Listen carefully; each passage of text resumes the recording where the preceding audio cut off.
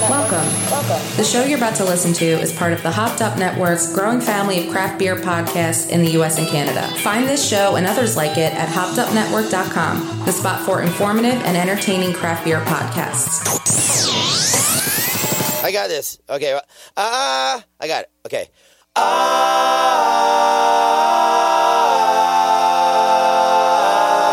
I got some beers. Let's drink them, huh?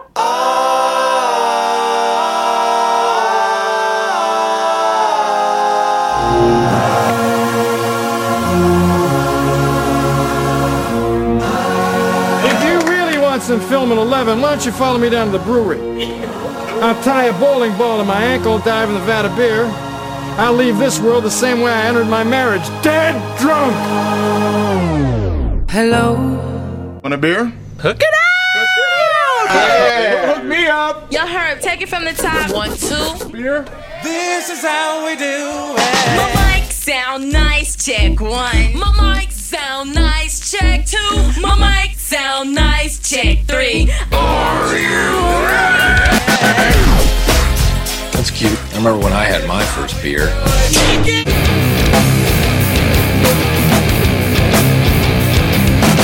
You like parties?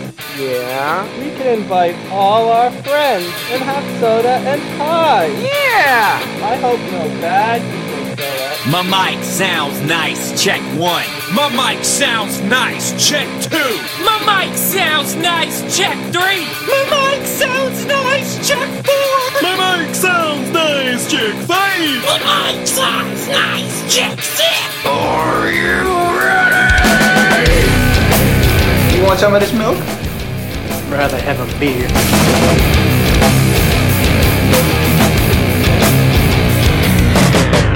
What do you guys give me if I kill that bird? Barbara, that's a bald eagle. Get away, Baldy! Yeah! Good evening, and double good evening. It's a scorch out there. This is the Wort with Mike, Pete, and Steve, NPS. Here, virtually live on gubsradio.com. We were also live on Facebook and live on YouTube. Go to the gubsradio.com channel and check us out for all of our live shows every other Monday here on gubsradio.com. Also, you can go into our archives. Yes, we have archives. And you can check out all of our other 62 episodes over the last 2.5 years. Check it out. Old shows with Steve, which was a good time as a guest. And the evolution of Steve becoming part of our show. The third part of our tripod on the Wort with Mike, Pete, and Steve. Let's get into some sponsors. Well, when does the docuseries, The Evolution of Steve Fabinsky, when is that premiering on? It's going to be out on 30 for 30 at ESPN. There you go. Okay. And there's no athleticism involved. It's just drinking beers. Cans. Yeah, exactly. That's it. Let's get into our sponsors. Tonight's episode is sponsored by Brewbag. Go to brewbag.com and get your Brewbag, your cornhole, the beer pong in one outdoor fun activity. Go to brewbag.com. Also go to our Instagram page and go into our bio, and there's a link to a page that gives you 10% off. Yes, 10% off your Brewbag order. Go to brewbag.com. Big shout out to Brewbag tonight. Also, we are sponsored by VintageBeerShirtClub.com. VintageBeerShirt.com. I told you I wouldn't get it 3 times in a row. That's it. I stumbled. VintageBeerClubShirt.com. And grab your vintage beer shirt. Some cool designs, cool logos, very nostalgic. Check them out. Type in the promo code WORT, W-O-R-T. Oh, Nelson's so cute. Can we get Nelson on a Vintage Beer Shirt Club t-shirt? He's already on a shirt. Yeah, I saw. That smirk is great. It's a constant smile. Let's put a smile on that face. Go to VintageBeerClubShirt.com and get your shirt today. Steve, take it away with Rosie's Draft Solutions. Yes, Rosie's Draft Solutions, located in Patchogue, family-owned. Nick, the owner, they basically do everything. When we had the brewery open, they did our cleaning for us and did a great job. They actually, if you're not even a professional brewer, if you're a home brewer and you have a kegerator, you can set it up for you, clean out the lines, change out the lines, all that good stuff. You can reach them at rosiesdraftsolution.com, 631-219-2075. if you have an emergency, they will come at any hour basically to help anybody out.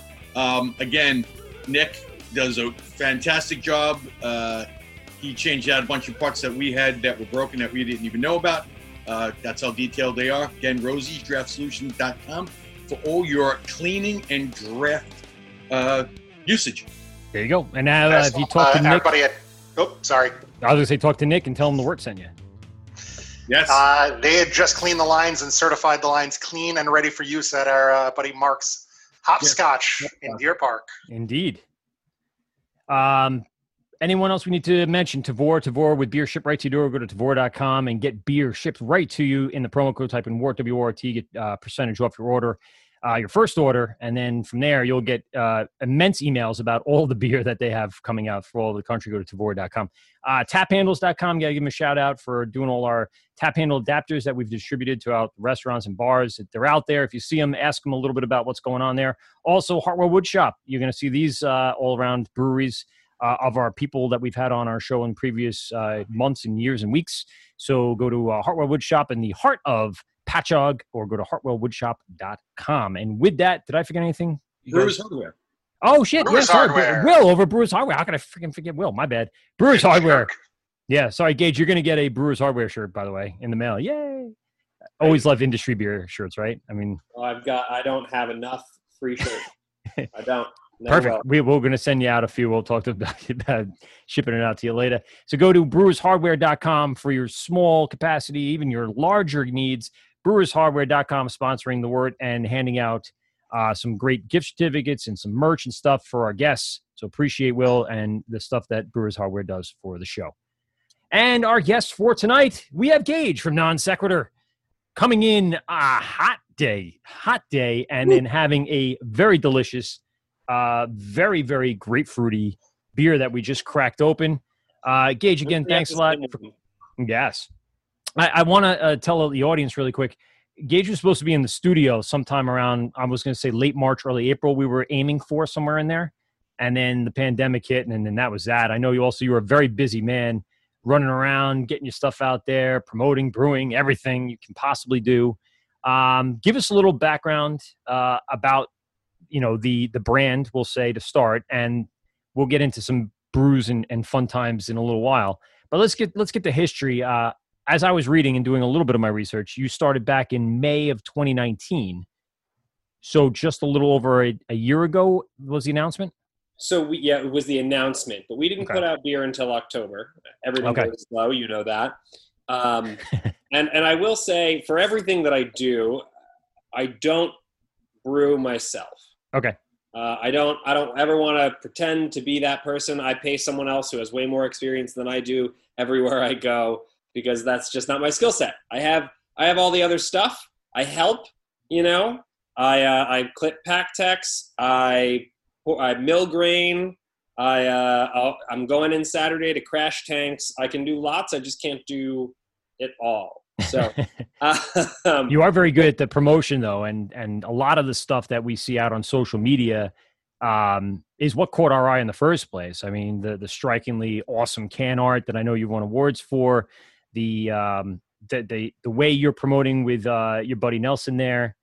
It kind of struck a note for us. Pizza, a dog owner. I just got a puppy 4 weeks ago. So congrats. Steve owns you have one dog, Steve?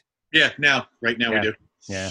So I mean, that comes up in the feed. I'm like, oh, Nelson, so cute. So we should have all brought our dogs on the show. No, Maeve's upstairs going crazy. She's losing her puppy mind right now. So I'm in my office, and my dog used to hang out down here with me while I worked. And then the printer went on once, and now he won't come down here anymore. The printer's too noisy. That's it. He's a scared little bitch sometimes. So Gage, give us a little background of that process from the announcement time to October, because that's interesting for someone of what you're doing. And would you consider yourself a nomadic brewery? How do you classify what you're doing? For sure. Right now? So it was from the announcement. So I've been working on this project. I mean, I wanted to have a brewery from the first time I homebrewed. I made that mistake just like all the rest of us. And it was a matter of figuring out how to do it because I'm young. I'm a younger guy. I don't have a lot of money. I don't have a lot of money. I don't have a lot of money. So, figuring out how to get this whole thing done and get to market, it's difficult. And so we, the nomadic route or semi-nomadic is what made the most sense because it, let us lean on other people's expertise, use extra room, and have support in the parts of the business that I don't have expertise. And also do it for a lot less. You just pay one beer at a time, 2 beers at a time, however that works, whatever it might be. So, when we made the announcement, it was official that we were going to be making our beer at Torch and Crown. There were a lot of license questions that had to be sorted out. But, at that point, they were basically like, yeah, thumbs up, we'll make you beer. We'll do everything that you need us to do so that we can get you to market. There were some stumbles because I pursued the sort of evil twin model, which inside of contract brewing is unique because Yepa/Evil Twin prior to New York City opening didn't sell their own beer. And that's part of why people were, anti them for a period because of they're a marketing company. But he, as I, were really involved in the process as much as possible. It's just a legal, technical definition. Right. So I needed to partner with someone who could help me get to market vis-a-vis their licenses. Which makes sense. I mean, that's the way to kind of move that forward if you want to proceed in that direction. Right. And then it meant that I didn't need to do self-distribution because we started producing 30 barrels at a time. And delivering 30 barrels worth of beer in New York City that's a huge order. If you are not like a seasoned distribution person yourself, let alone set the sales element of it. So we worked together on that for a little while, and then I moved. I took some to production to Red Hook at Keg and Lantern. Still make beer with them. We have a distributor anyway. So I set out to do this thing, Non Sequitur, as a slightly different. I liked the idea of being nomadic-ish, but because we couldn't have a tap room for people to come to, we hosted pop-up tap rooms. So we took over non-traditional drinking spaces. With the first beer, we took over a coffee shop. The second beer, we took over Alamo Draft House, and we screened Space Jam. Great movie. Yes. Yeah. Third beer, we had a birthday party for Nelson in a dog park. We just invited people to a dog park and had a keg, and we were just like, come hang out, drink beer. We hosted an emo night dance party in a photo studio after the world opening bash. So it was just like trying to do it different, have as much fun as possible. And then with our beer, the fact of the matter is, if you have to make beer at this volume, you got to make IPA. Don't get me wrong, I love IPA, but I didn't want to be another IPA brewery. We've all heard the conversation like, does the world need another IPA brewery? So I set out from the beginning to try and make beers with hop selection as interesting as possible. So we've done a lot of beers with experimental hops, and we've done as much new hop stuff as we possibly can, and will do so in the future. Our latest beer, the Little Dipster, is Galaxy and the South African experimental XJA46. We have got on hand the other three South. Whoa. I was going to make the joke that XJA48 is what Max product. Oh wait, he's there. Hold on, Gage. You dropped out for a second. Oh, yep. Yeah, that's all right. Can you hear me now? Yep, you're good now. Okay. You can pick up with the other 3 varieties. That's where we dropped you out when you were talking about those other 3 you had. Okay, yeah. So we have the 3 South African varieties on hand that you can't get a lot of them. Not a lot of people are using them. So we have those to use. We're putting it in a table beer as well as eventually IPA. We've got the Citra Lupo Max, the brand new product that Haas announced last week. So they announced it on a Wednesday, and I thought about it all day and found a home for it. I found a beer to put it into. Cool. So we'll have a beer out by the end of the month that uses that brand new product. And it might be Citra. We all know Citra, but it is nobody else in New York City is going to beat me to it, I think. Nice. That'd be awesome. I could be wrong. Groundbreaking. Right. What style is that going to go into? Have you decided on that yet? Double IPA. Oh, it'd be another. Okay, good. Yeah. Was that with the Simcoe? Yeah. It's the first rebrew we're doing. Okay. Loose rebrew. So it was a Simcoe Citra Nelson double IPA. And what I've done is I put the Citra in the kettle instead of Simcoe. Then we put the Lupo Max in the dry hop, no Simcoe period, and just took 2 points, like 0.2% off the ABV. Just wanted to. What is the Lupo Max do for the process? What flavors is that bringing? So the Lupo Max, similar. You could easily equate it to cryo hops. Okay. It's less plant matter, higher oil content, more concentrated. You get you dose that at 70% the rate that you would T90 standard pellets, and you get the same amount of aroma, bitterness, etc.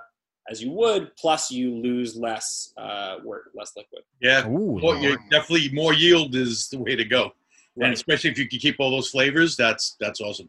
Yeah, I stopped into the brewery today. I opened the bag. It's going in tomorrow. It arrived today. It's going in tomorrow, and it smells phenomenal. I mean, really, really punchy. You know what Citra smells like, but it's super punchy and bright. So I'm excited to see what we get out of it. And that beer packages next week. So nice. That'd be a good one, definitely to be on the lookout for. I want to go back really quick. So October, you guys had your first release. You say, correct? Mm-hmm. So that first batch was with Torch and Crown, correct?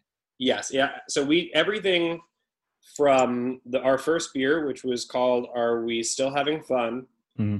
Through Think About Things, the yellow can Steve has, that was all at Torch and Crown. Okay. And I mean, that was the one where the logos, and I'm going to go off of logos because we're going to talk about can art in a little bit, sure. With the little like mustard can guy. So the first, spray paint can guy, whatever. Yeah, they're beer cans. I mean, they are beer. They have pull tabs on their heads. Oh, there's pull tabs. Got it.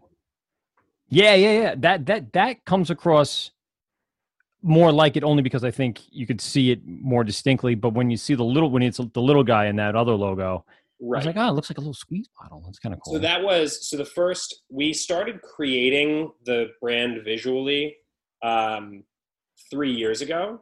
Wow. I was living in Chicago. I knew this guy, Mike, who is our designer, who I just loved his work. And I gave him sort of here's a brief on what I think this will be like.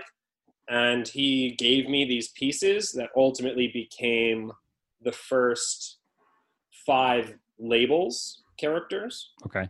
And then as we went into scaling up production and needing to do something, he needed to change the style so that I could do a portion of the work. And so he made the characters bigger, bolder, took the name out of the character. Because if you look at the first few labels, the name is a part of the character. So right, yeah. Just off to the side. And so that allows us to lets me finish the art or the piece and not put that work on him because he's a busy guy. Now, is the background of the can art, is that spray paint based? Is it tattoo based? What's the influence on how these labels come across? It's his. He's a cartoonist, so he's a creative director by trade. But then if you check him out on Instagram at Neon Dinosaur, I'll plug him. There you go. But you would see that's totally his visual style.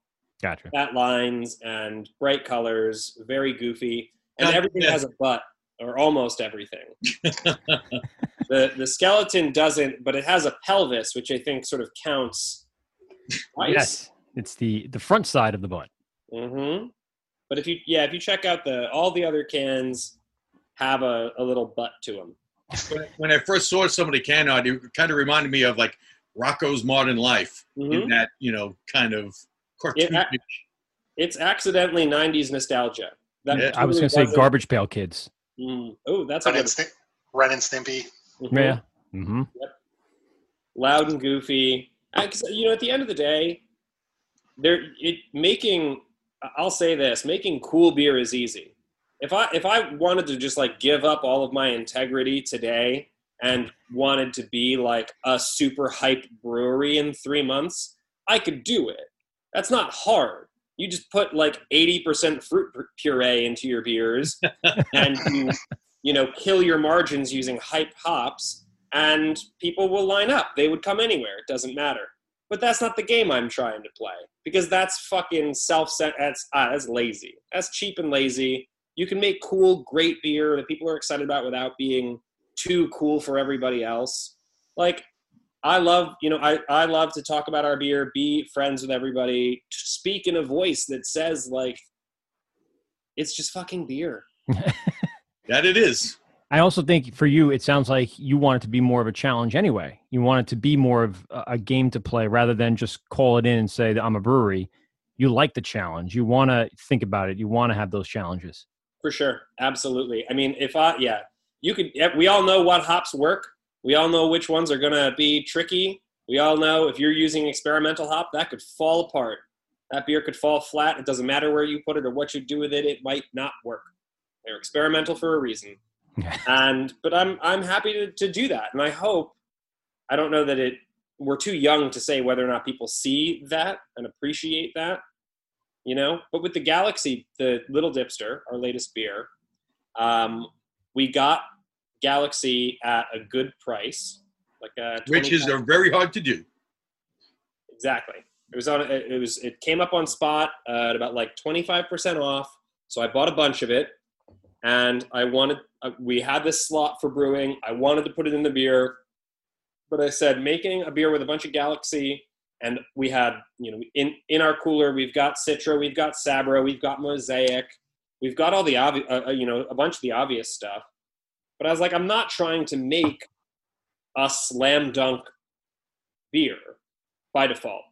I want people to be surprised that something is it's this new hop I've never heard of, and Galaxy, which I love.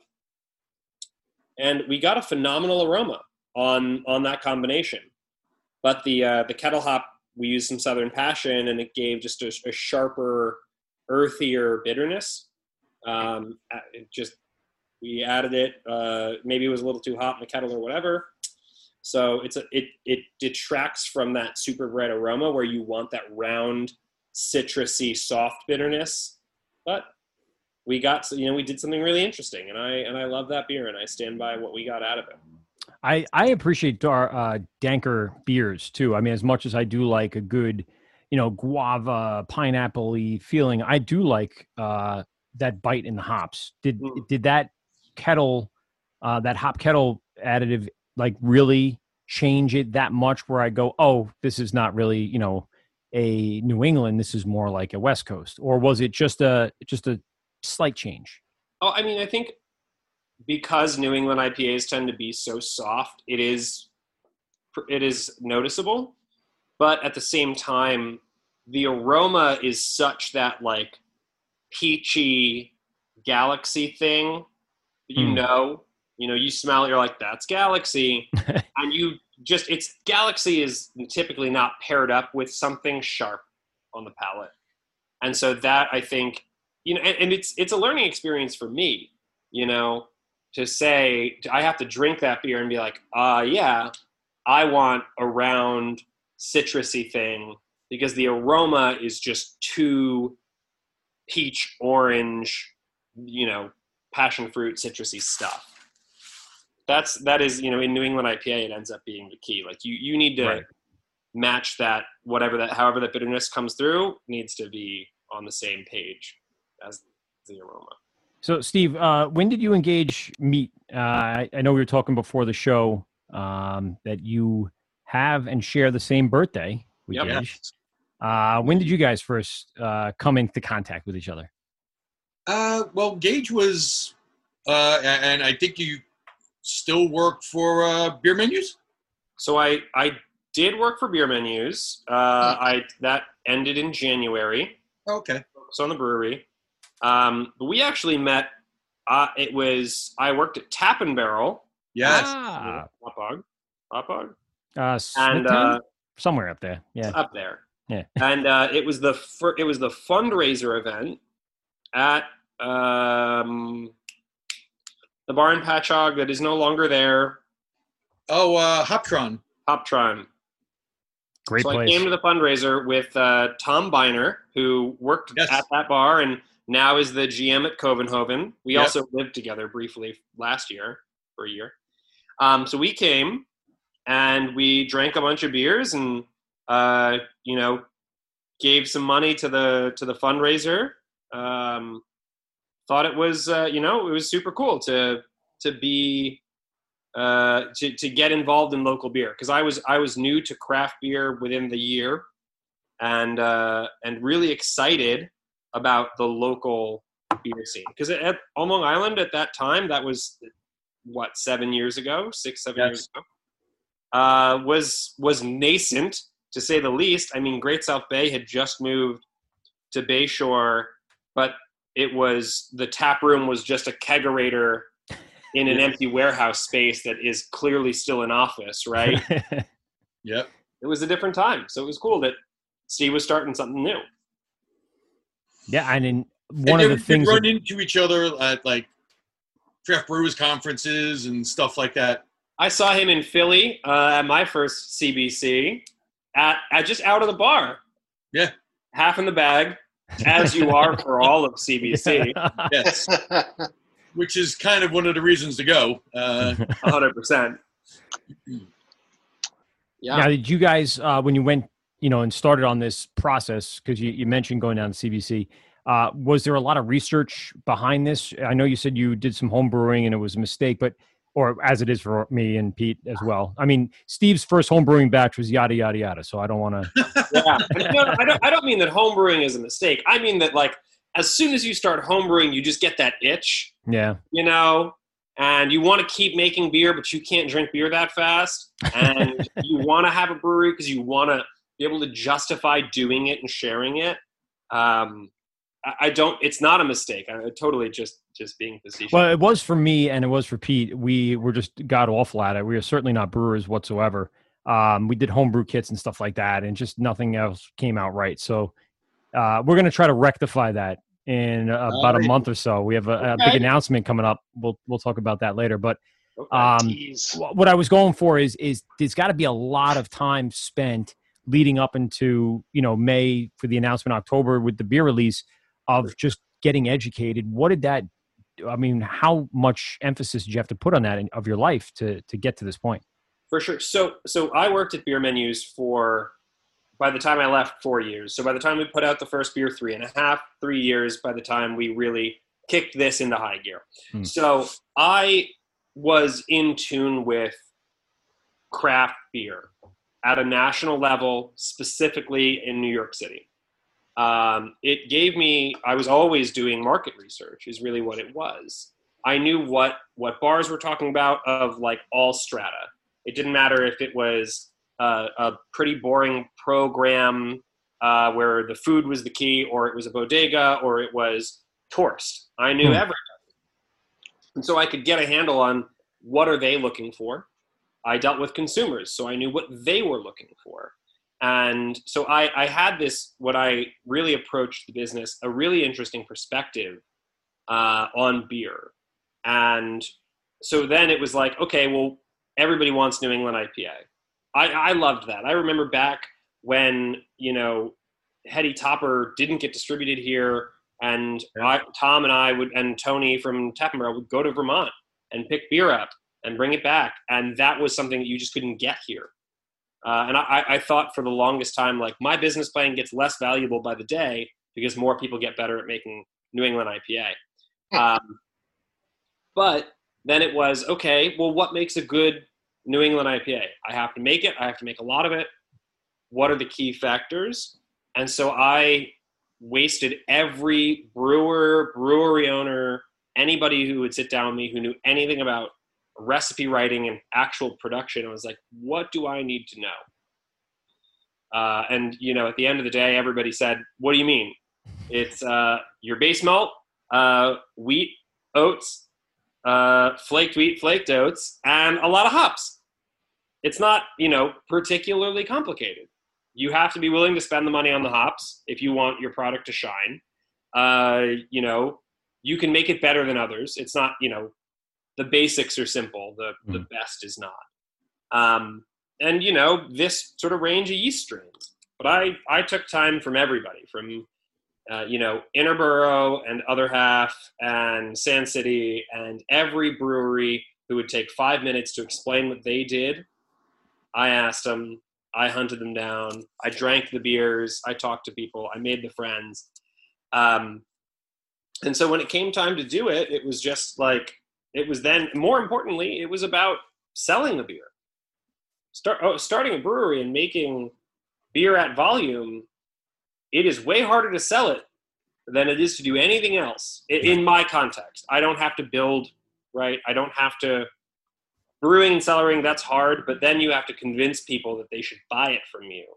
And you're trying to turn a profit for your time.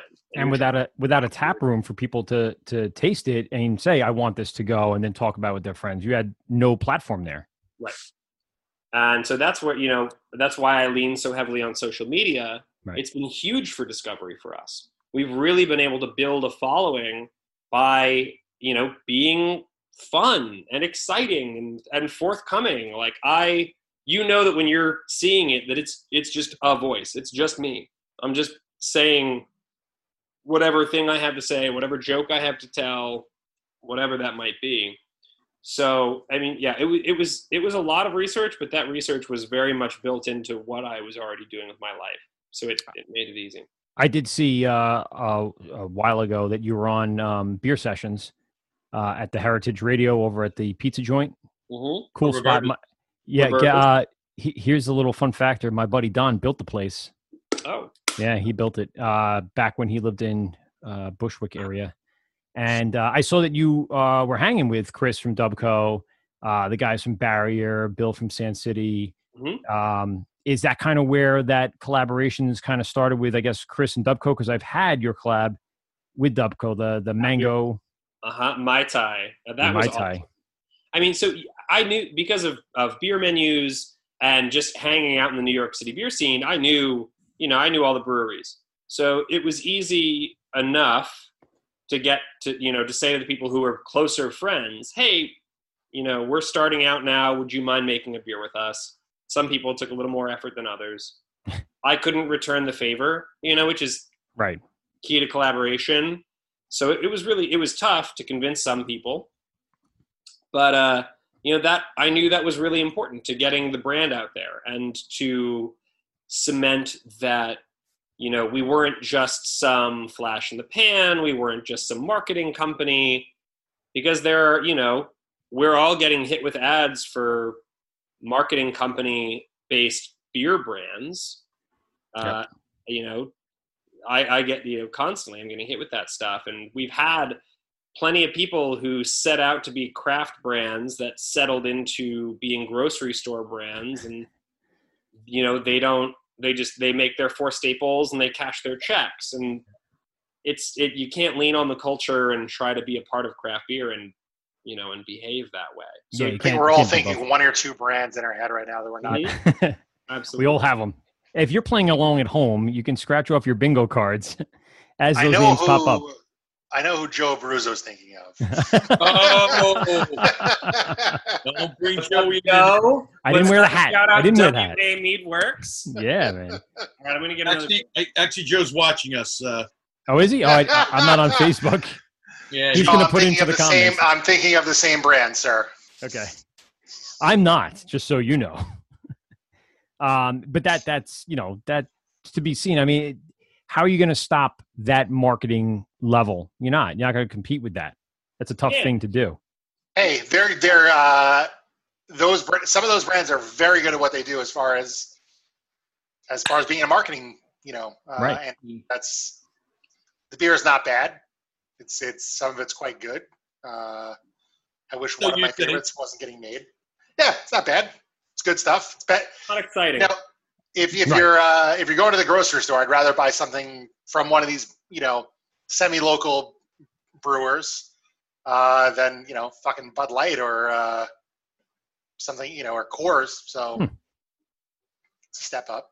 Yeah, step up from there. And they is it just you are you non sequitur, or do you have a partner, or?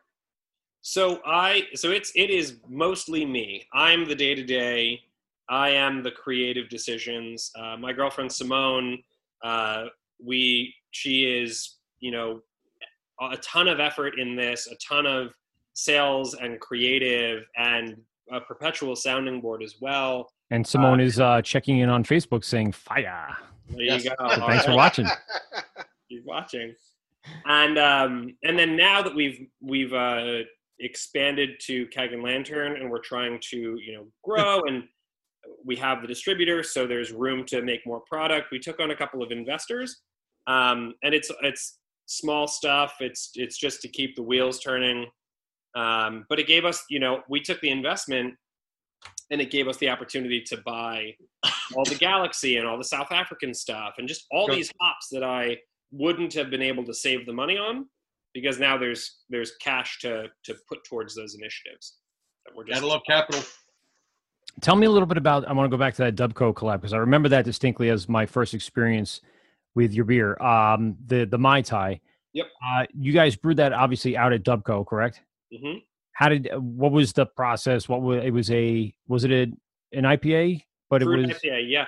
So that was fun because, Chris, I love telling this story. I don't know that Chris and I have had the dialogue about it, but when Chris and I met, he and Joe, who is listening, yes, he is, were super drunk after opening bash. That doesn't sound right, Joe. That's not Joe at all. Yeah, that's on brand. And they thought that I said something negative about them when they were within earshot, and tried to muscle up on me a little bit at Threes after the fest. Uh-huh. And they were like, "We heard you were talking shit." And I was like, No. You heard what I said. You missed 5 words, and then it was out of context. And so, no, I like you guys. No worries. And they were like, we had this conversation, and they were just a little bit up. Joe was a little bit up on me. And then by the time it wrapped up, we had invented a new beer menus product, and we were best friends, and we went out till the bars closed. And so Chris and I have been fairly close all the years. Joe and I have been close. And when it came time to make these beers, I said, "Chris, are you game?" And he said, "Fuck yeah, what do you want to do?" And for everybody else, I wanted to make not IPA. I was making IPA, so we made a milk stout, we made a saison, we made a fruited sour, but it made sense to make an IPA with Dubco. So I said, let's make it different than mine. He said fruit. I said yes. And we went for a cocktail-inspired Mai Tai, so it was orange and pineapple. And that was a phenomenal beer. And I learned a lot about hazy IPA production that day with Chris. He does some things that he learned from Chief at Industrial Arts that he swears by, and you can't argue with Chief and Chris. So they're making killer IPA. So I appreciate that day he gave me. I sold it into a bunch of spots in the city to make good on that. Yeah. There you go. Vacation.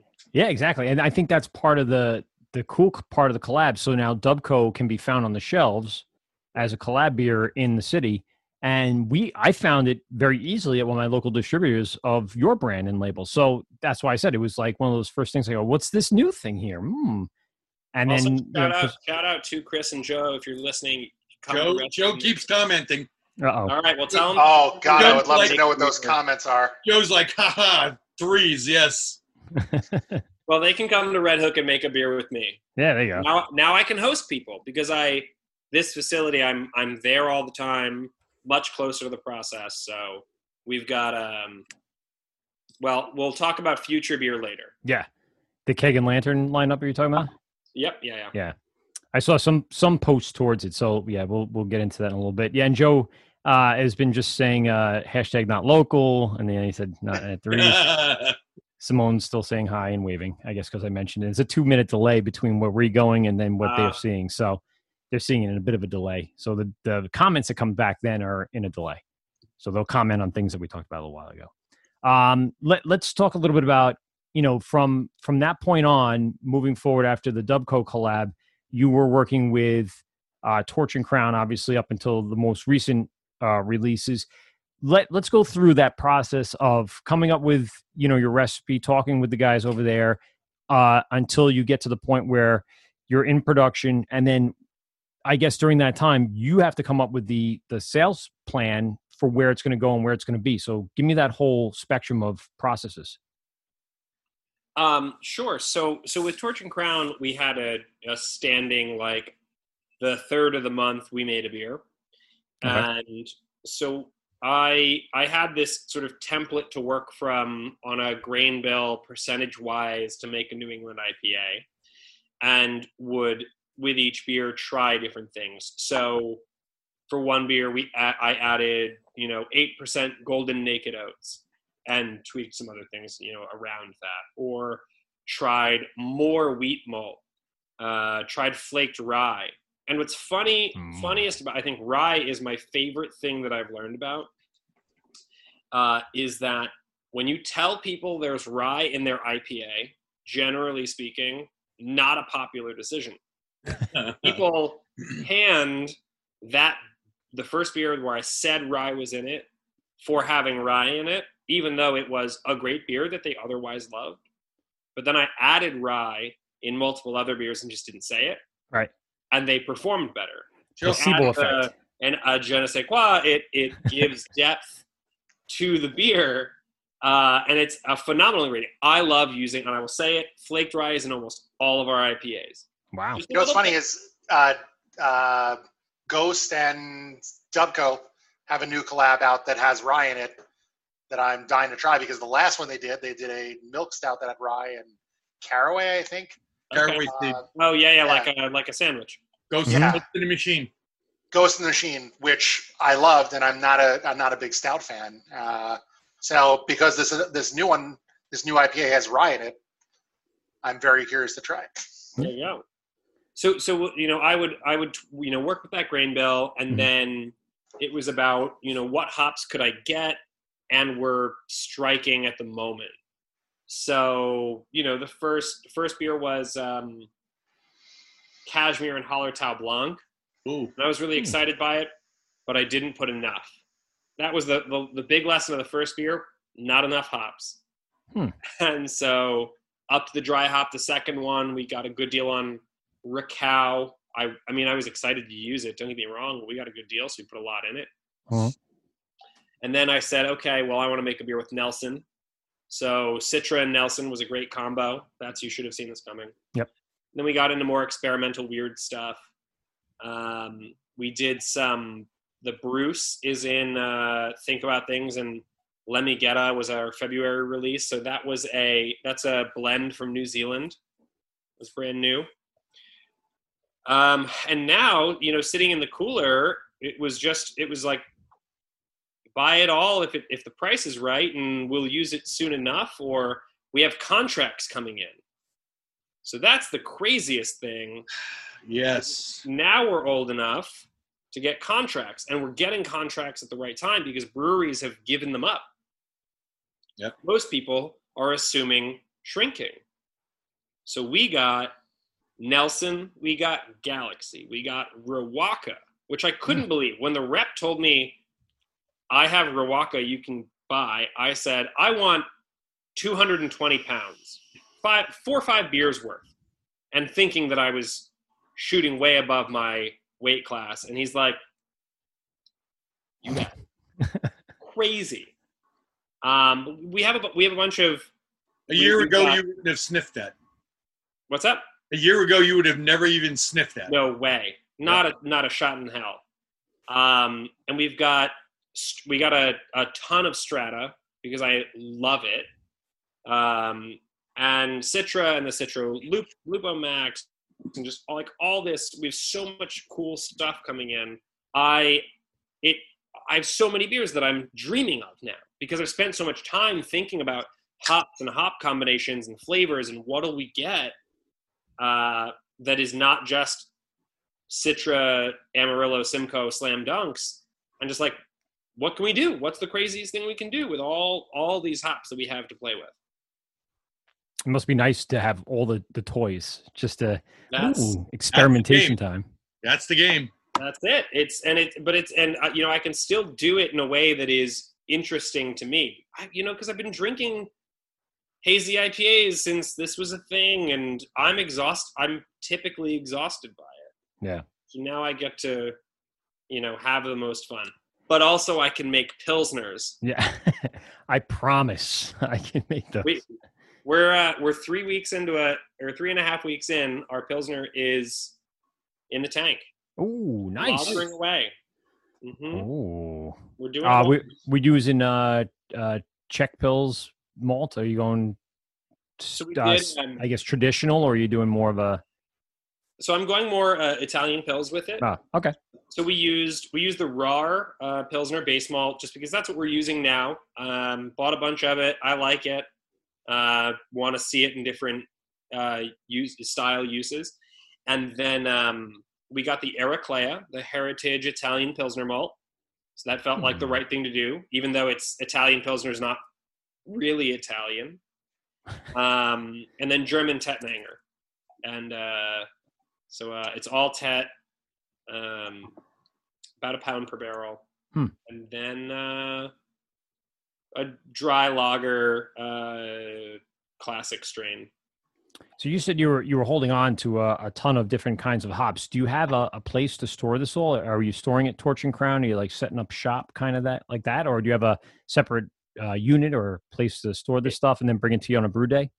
So right now, everything we've already bought, other than our contract stuff, we keep it at Keg and Lantern. Oh, okay. Or Keg and Lantern. Okay. Yep. There's a couple, little bit of room in the cold box. We stack them up in there, and they have been so kind as to give us that room, so that we can, because we have 2 IPAs in the tank, the one with the Lupo Max, and then a single IPA, which is called People Power. It's our entry in the Threes project. Ooh. And that's what Joe was talking about.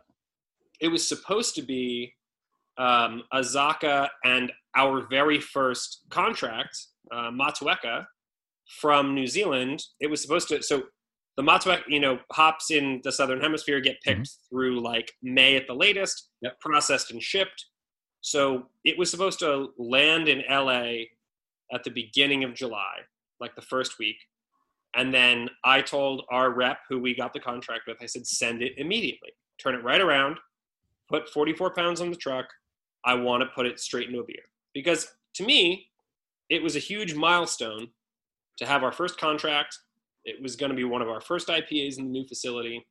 It was just a really exciting moment. And of course, our Motueka didn't make it. From the ship to the truck, or from the truck to you? To the ship. It didn't even make it to LA. So we won't get it until August. Oh, no. But because we had already purchased other stuff, I had 44 pounds of Brew 1 in the cooler. So I said, fine, throw the Brew 1 in it instead. So when you say contract for these hops, dumb question, what is that? Can you... Yeah, so when you contract for hops, I'm saying today that over the course of December-ish of this year through next year, I will buy such a volume of hops, and if I don't pick them all up by August or fall of next year, then I either pay them storage or they ship them all to me, and I owe them all that money up front. Yep. Or at that Gotcha. point. Thank you. Yeah, there was a point in time where guys were contracting 5 years in advance. I had to contract my Vic Secret for 2021. Sure. I couldn't get it for this year. Yep. And is that truly a popular thing right this moment? I mean, I don't see too many out there. Vic Secret? Yeah. I mean, not highlighting the Vic Secret. Maybe they're in a blend or a combination of other hops, but I don't see them being highlighted as like a single hopped, series every so often. Maybe like even Sand City does like their Soup du Jour, and they'll have, their Simcoe. They had their Galaxy just come out. They've had Vic Secret, but not too many breweries are doing that. So I don't see how the volume of Vic Secret would be taken up to that level. Production is lower. Well, there you go. That's the key. There's just not enough. There's not as much of that out there compared to other varieties. Exactly. So the fact of the matter is, this is also a place where we benefit. Is that all right? We've got 8,000 breweries. How many of them are even making beer with Vic Secret? Right. How many of them are making beer or more than one beer with Galaxy? Because typically, Galaxy is $27 plus a pound if you don't have a contract. Okay, I got it for $20 a pound, and we're talking about using 44 pounds of this, thousands of dollars. Yep. We got it at 20. That's a great deal. But our contract for Galaxy is $16.50. So we save more than $10 a pound off the going market rate to put that into beer. And like you said, when you're going up to 400 pounds at a purchase price, it's like, when the dollars of the gas prices went off, you're like, whatever, $3, $3.04. Now it's $1.99. You're like, wow, how much money did I really save every time I filled up my tank? It's crazy. Every dollar does count. Mm-hmm. So it's similar to like an airline buying oil futures Yes, absolutely. Okay. And we have the room to do so. Right. Our production now would eat almost all of these. If we grow, we're going to buy other stuff, and we have a ton of hops to play with. And what's a variety that you just can't get right now that you really want to work with? What's that cool hop that you just can't get your hands on right now? Well, so you mean today or in contracts for next year? Because Vic Secret is the one that I wanted, and I could buy it spot right now, but it would just be very expensive, and it defeats the purpose. And then it drives the cost up of the beer. And exactly. Yeah. So for that's definitely one. But when I got the list of Southern Hemisphere options and Rawaka was on it, I never would have dreamed of using that hop. Hmm. It was. I remember I went to Cellar Maker in San Francisco 5+ years ago, and had a single hop Rawaka beer, and it was my favorite beer I had ever had. And for easily 2 years after that, it was insanely good. And Rawaka was just one of those hops that was impossible to come by. The only people who made Rawaka beers were Cellar Maker, Hill Farmstead, Tired Hands, other half. That's how hard it was to come by. Yep. And they pretty much had a lock on it because they were making such volume. Right. That was it. They were soaking it all up. Right. And now there's more. Now other people can get it, but I still see it so infrequently. It is, to me, a mythical product. I can't believe I can get it. So let's turn the page a little bit and start talking about what we have in front of us, what we could find out here today, because honestly, a lot of the places are sold out of the beer that you're getting out here on Long Island. It's harder to find, which is good for you and good for one of those everything. Good problems, right? Yeah, it's a good problem to have. For the consumer, you really got to then jump on it, and we'll talk about where you can find your beer and the releases coming up and all that other good stuff. The first one that I had tonight, just to start off, was Love Your Friends. It was or Die Laughing. Is that what it is? Love Your Friends, Die Laughing. Yep.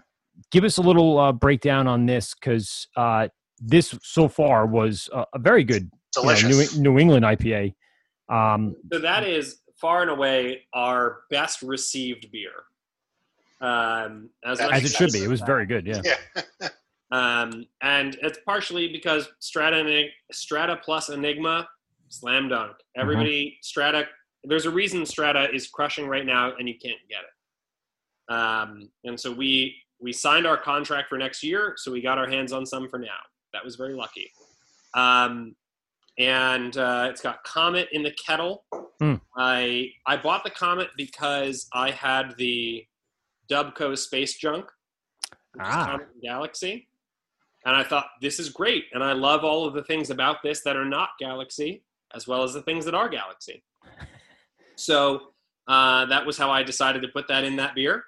And it crushed. It's so good. I knew from like 7 days into fermentation out of 3 weeks that beer was going to kill. It's awesome.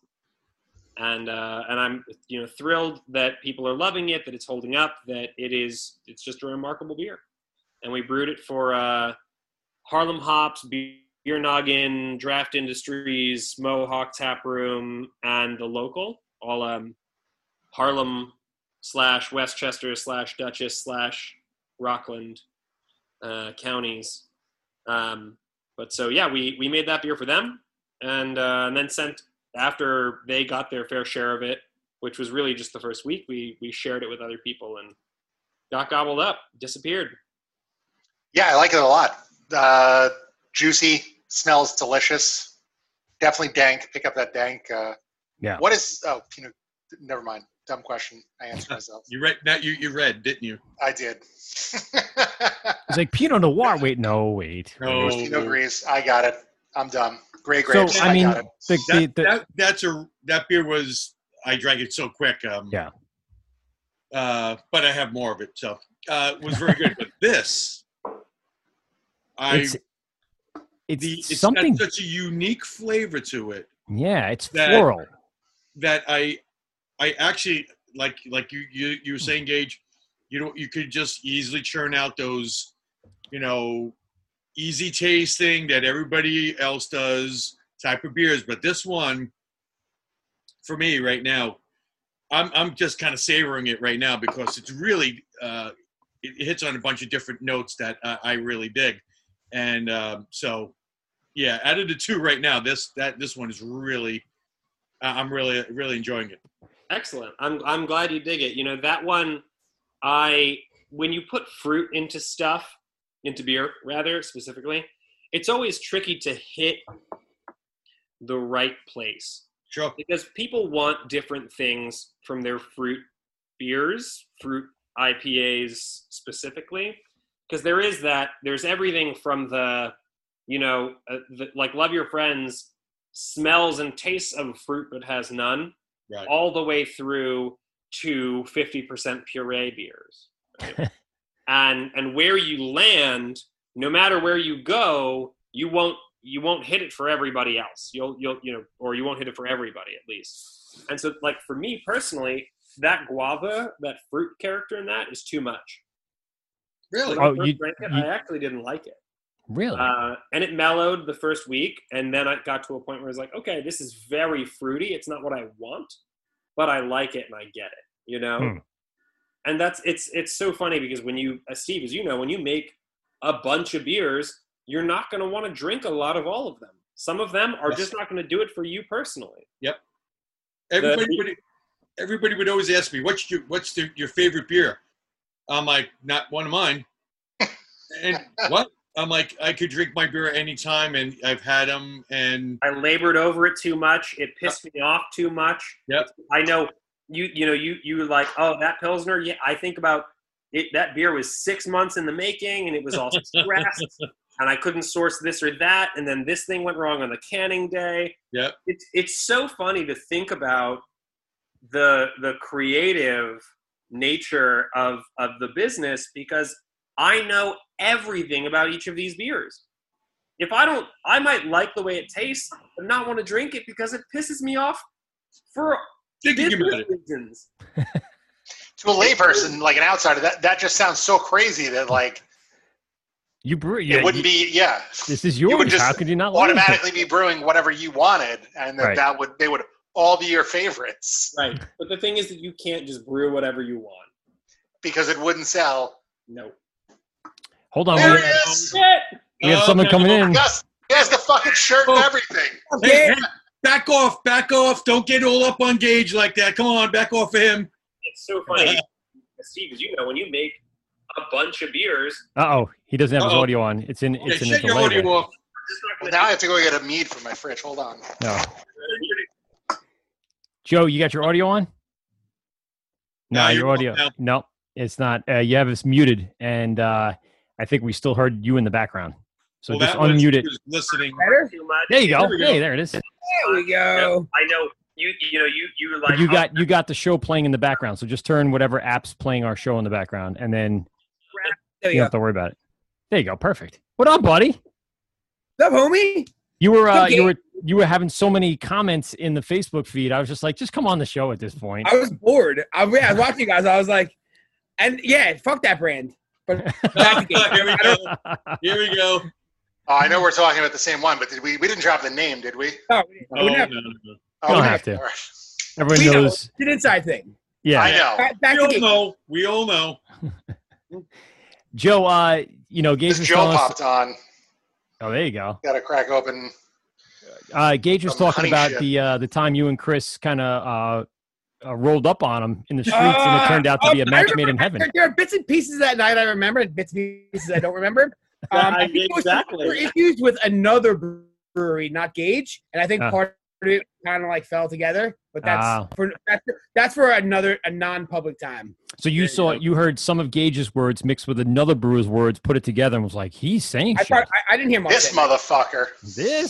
Honestly, that was a blackout night. I ended up driving back in the Sand City van, sitting on a keg. I don't know how. You weren't sleeping on grain? No, I was fucking that. We poured mead at the fermentation fest early, and I rolled right into the opening bash with Chris. It was like a 17-hour day. Oh. So you guys are killing it, dude. Everything's so good. Thank you. I mean, listen, man, just like we were saying right before you came on, like it looks good. People like it. The product is good. And I want to tear my hair out every second of every fucking day. Welcome to business ownership. Exactly, dude. We all got something. I want to go back. So you and I guess, Chris, you guys were running the streets a little bit. Where'd you guys end up that night? You said you going back to Sand City afterwards? No, we left. Billy drove us back to Billy's apartment. Okay. And we were drinking beer. I was drinking beer sitting on a keg in the back of the Sand City delivery van. Then we went back to Billy's house, and Billy started opening weird 18% stouts at 2:30 in the morning. Sounds about right. 17 hours of drinking. It's about right. Gage, where'd you end up that night? Threes, then we ended up at Tender Trap with Sophia and Matt. Sophia, ex-Industrial Arts, Matt from Threes, dancing for a while. Not that Tender Trap? I was thinking of the one in Comac. That's a Tender Trap I was thinking of. No, Greenpoint. We just walked around the corner. I was like, you went all the way out to the Tender Trap? I'm like, that's Threes to Comac? Like, that's gross. Gross. I got someone who works in Garnerville and Brooklyn to go out there? No way. No way. No way. Yeah, we did that, and then I think that was it. I think it was like it was already 2 a.m. by the time we left Threes. Easy. Yeah, easy. Long night. You were talking, Gage, earlier about the discussions about how you can take over the world with Chris and Joe. What was that discussion like? Oh, so we were what we had come up with was a pre-sale engine for beer, which like some breweries have been using Eventbrite and shit like that. I talked to Steve about this a while back too, and it was just like, if people are lining up to buy your beer and you're selling out quickly, what if we offered them an easy solution where they didn't have to wait in line, could buy it online, and it would be that revenue would come to you faster. Right. It would be a ticketed event where you'd be guaranteed your spot. Like during a pandemic when you need it. Exactly. And now for beer menus, that product has turned into their new backbone because, they need to help people sell without a lot of or lower impact, low contact. I'm going to give you a quick example of how that could have helped me today. I'm on Instagram. How'd that go? I saw a little salty message there to a I was so pissed. I was so pissed. So at 12 o'clock, Hudson River Valley came out with... you named names. Yeah, I did. Hudson Valley, not River Valley, Hudson Valley came out with their farmhouse, and they had this whole release, at 12 o'clock. And listen, I asked them to be on the show. I even, the message I sent. I'm not playing coy here. But they came out with a message at 12 o'clock saying it's a 3-bottle minimum. Get your 3 bottles, ship it, send it. Great. I was in. At 12:05, I logged in. I set everything up. I put 3 bottles in my cart. It said there are 16 bottles left. I'm like, great. I went through the shipping process, the payment process. I hit checkout. It says it's sold out. I'm like, how can that be? It literally took me 2 minutes to enter my information. And in that 2 minutes, 16 bottles are gone. Sure. On the plus side, you'll never have to have the disappointment of meeting your heroes. because they're never coming on the podcast. No, they may. They who knows? You never know. It's all these young kids with these computers that have all that shit logged in already. All that shit computers. saved already, man. Because you're fucking old, dude. You gotta keep I'm not that old, Joe. You gotta keep that shit forward, man. I have the automatic fill-in. I had the autofill set. Because I was able to get Trillium, Treehouse, and Bissell this past week. Yeah, no kidding. I think it's sold out. And I'm going to say this, Steve, you dropped off beer, and I know you had, and I said we were talking earlier yesterday and before the show. What do we get for you who can pretty much get anything, travel and get anything you want? Yeah, seriously. How do I get something you can't get? God, I'd feel like such an ass coming to like a fucking like a bottle. I saw it in my mind like, here, I can get 3 bottles, one for me, one for Here's Pete, this one beer for I Steve. bought down the street. Like what? Like right. I mean, you can get any local beer we can get. So I was trying to do something different with the farmhouse, and it's one of their original farmhouses. So I'm like, this is perfect. That's exactly what I wanted to get Steve for bringing over beer. I told you I'd get you back. So I'm like, I was just so disappointed, and it literally, and that's what I wrote in the DM. I'm like, ... disappointed. I am disappointed. So it would make sense, Gage, to have some sort of ticketed event that if I pay my $25, which can cover my shipping fee then, and get my spot in line so I don't lose out on it, then I get it. It just makes more sense. But even that, I guess in my cart doesn't mean it's mine. Disappointed. Yeah. The thing is that with super hype breweries like Hudson Valley, where they know that stuff is going to disappear in a second, 5 minutes is not incentivized to participate, and even that pre-ticket thing will sell out just as quickly. Yeah. I guess there has to be some incentive there. You know, pre-coronavirus, there were only so many. I mean, there were so many more breweries who fit into this model making sense. It's just like if you have a line, you can help alleviate that line. The easiest targets are people who are like you're buying 2 cases of. You know, filling up trucks of mules. The big thing with lines too. Lines were causing havoc. People that lived in the area didn't like them. You know, cops were ticketing people for drinking online. Right. So, City comes to mind. And other half, and obviously, other half had some big problems with a couple incidents in the last few months, even years.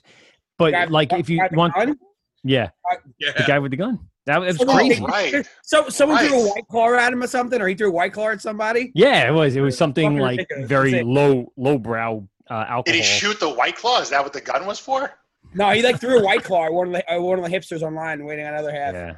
That's fair. But even like a place, let's say like Treehouse, like you said, Pete, Steve, the line there sucked. I mean, even as much as I like to do it as like a, kind of like a getaway moment or whatever, that whole process is just awful. It lessens the experience. I was telling Pete earlier today. So we weren't allowed even to get out of our car. I ordered at 9:30 in the morning. Mm-hmm. We drove there. They had this serpentine traffic all through their parking lots, everywhere around, and you had to have your ticket number on a piece of paper with your last name, and you put it up against your window. And they would do 6 to 7 cars at a time, and the guy would radio ahead, 45735 Pominski, and we would pull up, and he came with, hand trucks up to your car, left it there. You weren't allowed to get out of your car until the person that brought it to you walked away. Then you were able to get out, put it in your car, and then close the door, and then they would come back and get it, and the next 6 cars would come. I mean, it sounds like they're trying to adapt, but there's got to be a better way to do that kind of stuff. Yeah, thank you for sharing that, by the way, because that frees up like 6 hours of my vacation that I never have gotten back. Yeah, we waited not doing that. We waited about 45 minutes just driving around their parking lots to try to get. I think it would have been easier for me with 3 young kids in the car. No. And a clearly frustrated wife. No. It probably would have been easier. So much easier. They'll find your dead body on the side of the road. Right by that big treehouse wooden entrance sign. There you go. On the side of the road. He either got way too drunk or his wife murdered him for taking her there. Yeah. Makes sense. Gage, do you see like a better solution to all of this that makes more sense, not just the treehouse or other half issue, but just in general? What could be a better overall concept for breweries that have high volume outputs and do these releases? And I know you've been doing some very unique things like hosting, like you said, tastings in different various areas. And I had a question about that back when we were talking about it. Do you have to get permits to do it at the coffee shop? But is there a bigger idea that we can kind of follow? Is there something better? It's tough. It's consumer driven, and the fact of the matter is that Treehouse no solution will be good enough to account for the fact that there are, 20,000 people who want to buy their beer every day. Yep. Until we don't get me wrong. Treehouse makes phenomenal beer. They rarely miss.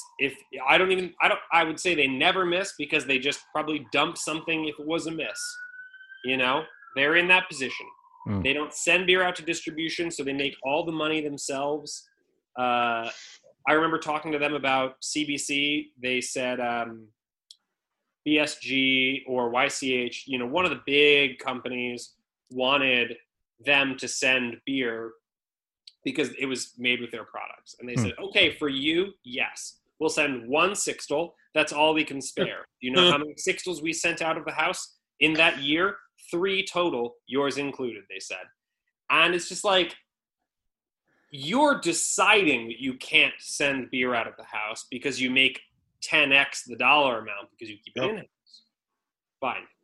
Do that, make that money, great. But for consumers, it is up to them.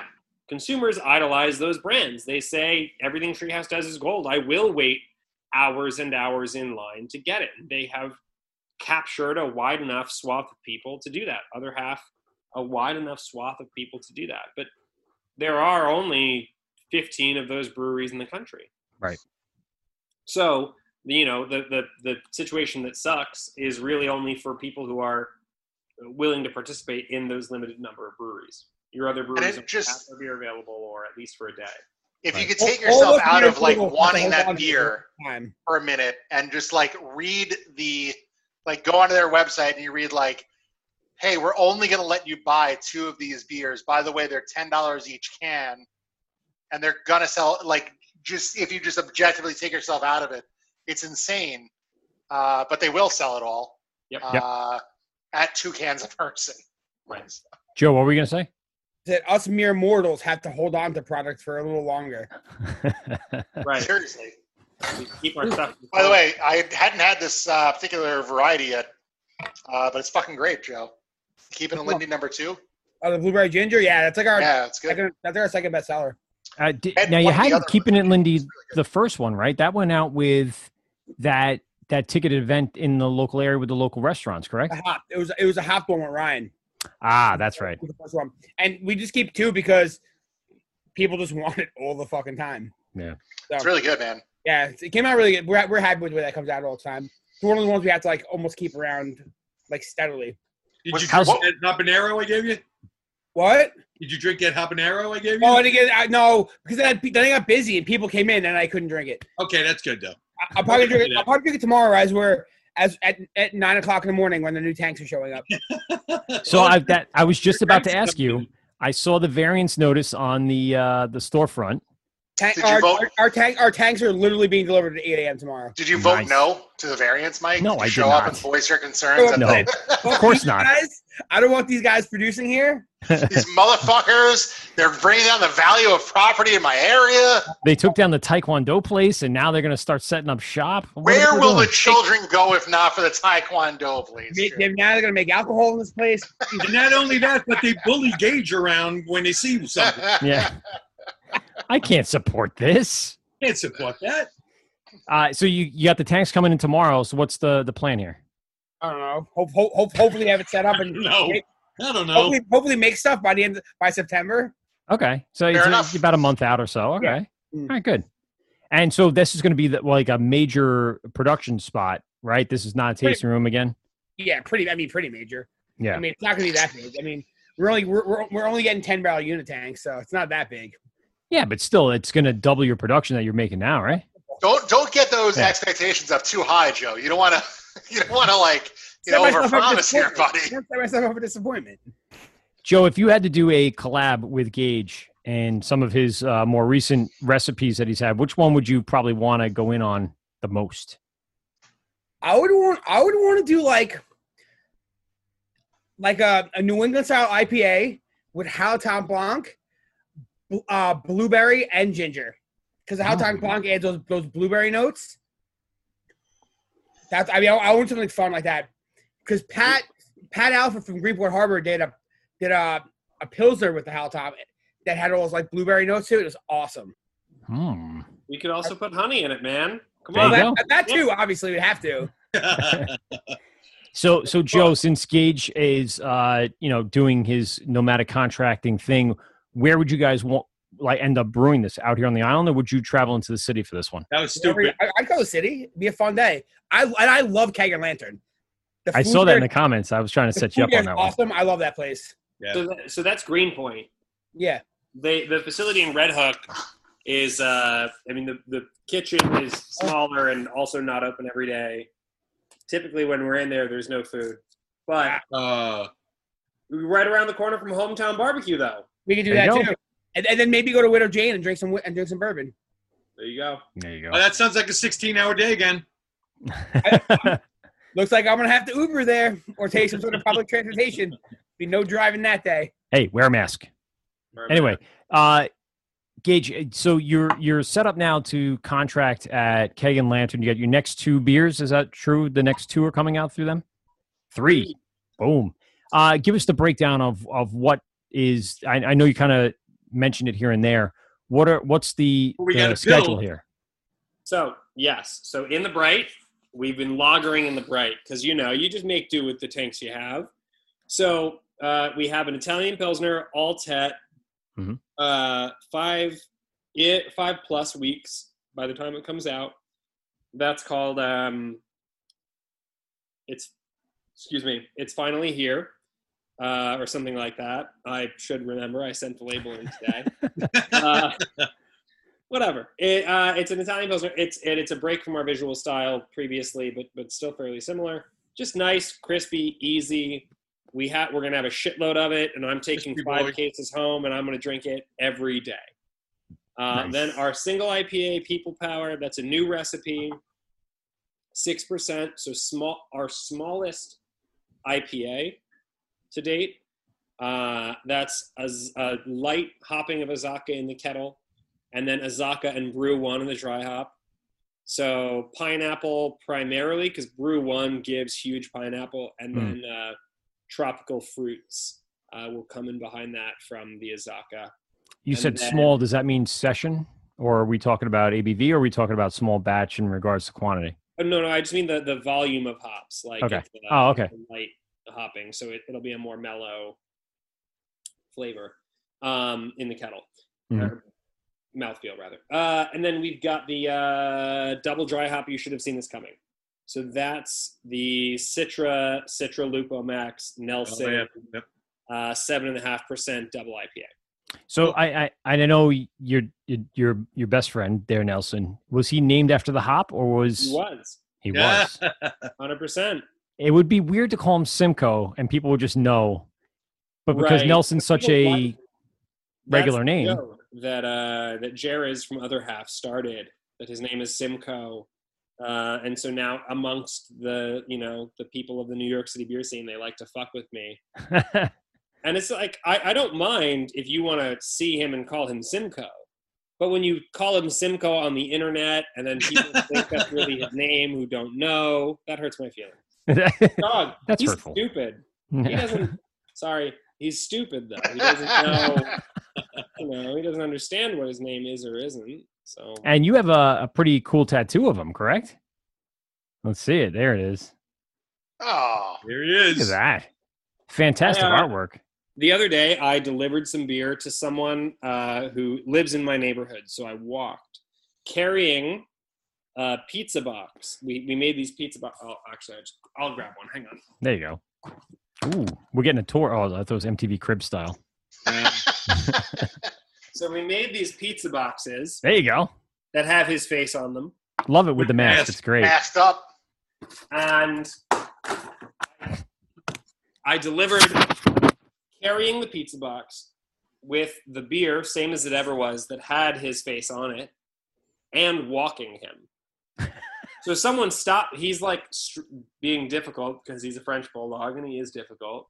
Stops at their table at a restaurant outside, and they're like, "Oh my God, is that the dog?" And I turn to them, and I'm like, "Where?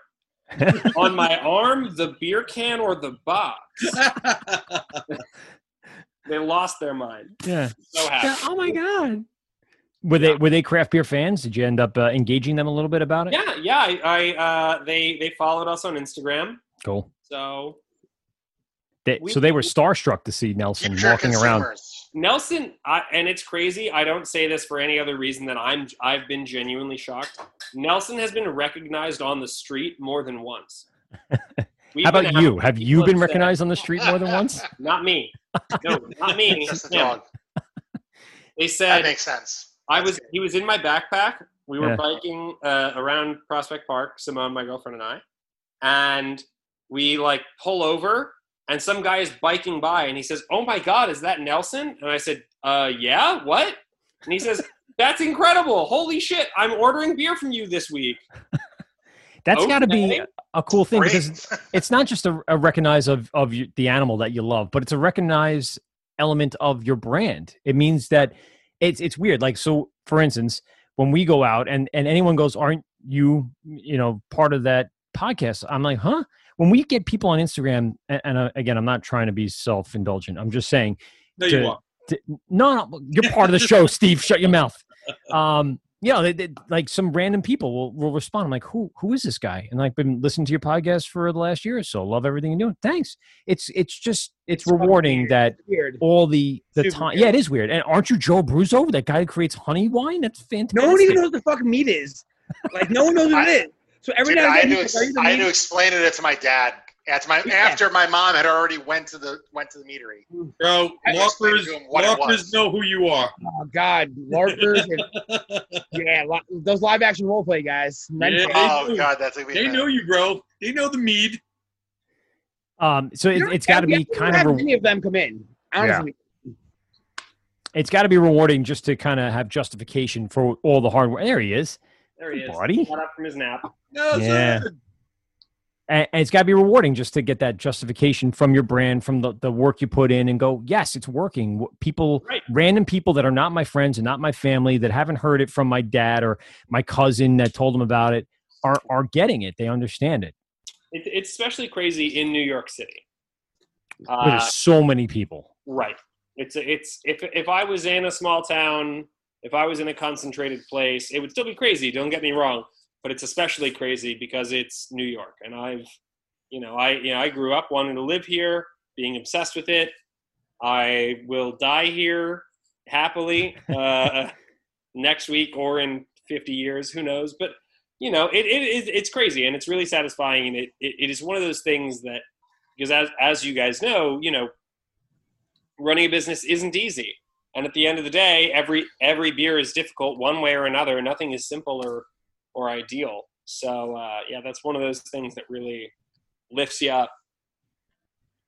Yeah, so it's always those few magic moments that you have where you're like, wow, everything I've done, that was just for that moment was really worth it, because you get that recognition that you never ever expected in a weird place at a weird time, and you're just like, okay, that was pretty cool. I'll keep it going, I guess. It's like, why do people really want to talk to me? Like, it's like, cool. I mean, thank you, but like, I don't know. People want to talk to you about stuff. It's just, it's still weird to me. It is, and you see it in daily life. You're not at a craft beer festival. You're not at a tasting. You're not at a bar where your beer is being served. You're in a random spot that just wouldn't make sense that people would recognize you. And I think that's what makes it rewarding. Like I said, just random places. Gage, I want to talk a little bit about, think about things, because I'm a few gulps into this. And I know you said, it wasn't hitting the spots that you'd want it to hit. But what I like about this is that even though that guava taste is forefront, there's still a good amount of bitterness to it that doesn't make it overly sweet. And I think that's why I'm still going back to it and refilling my glass, because it's hitting the note for me, because I like bitter. I like not the overly fruited, sweeted IPAs. This kind of is very well balanced, again, with just enough fruit to enough of the bittering hops. So people really dig that. And I'm happy that people enjoy it. It's not that I think it's bad. I don't think it's bad, or that it doesn't hit the mark. It's just for me personally as a drinker, because at the end of the day, if I have anything handy, it is a lot of my own beer. And so that's just one that I get out of here. I'll have 2 4-packs of before it's over, whereas Love Your Friends, 2 cases. Indeed. But that was a healthy Simcoe in the kettle. And yeah, I mean, we otherwise left it for the fruit, but you've alluded to a lot of, like influences and stuff that you're into. So what would be, some of the, and I'm not trying to go away from your questions at the end there, Steve. I'm just going to stay away from the styles for a moment, but what would be your biggest influence throughout all of this, the process since last year to now? I think that it's Grimm. I think Grimm is my influence most of all. There is certainly something to be said for trying to actively push the envelope. Hop Butcher does that as well in Chicago, and we're super close. We made, Big for Your Boots, which we made right as quarantine happened. I saw that post. Yeah, they came out here in February to make that beer. We made a beer with them called Thunderbolt, which was all Sabro. In January, and business overall, it's Grimm. They're weird. They are, very fun and whimsical, and just sort of doing what seems to strike them most of the time. But Hop Butcher, name is a good key. They're hop geeks. Yep. They care a lot about what hops they're using, and not just slam dunking Citra Galaxy every single time, even though they certainly could. Yeah, you also participated in the Altogether collaboration, worldwide collaboration. Mm-hmm. So that was a recipe obviously handed down from Other Half. Mm-hmm. Did you do that with Torch and Crown, or was that something else that you did something different with them? How did that process go? Sure. So we brewed that at Torch and Crown. Okay. And because that beer is so funny, or the recipe is so funny, because there are lots of breweries out there who still hadn't unlocked the key to New England IPA. Yep. And they got that recipe from Other Half, which, if you read it, is incredibly simple. It's Pilsner or 2-row. It may even have said take your pick. Oats, flaked wheat, C20 or something like that. It was an incredibly simple recipe. The hops were, it was 5 different hops. It was not complicated. And then, open on the yeast, something London 3-ish if you wanted to make a hazy. But some breweries really leaned into the Other Half piece, and they were pretended as if Sam and Matt flew to Ames, Iowa to make the beer with them.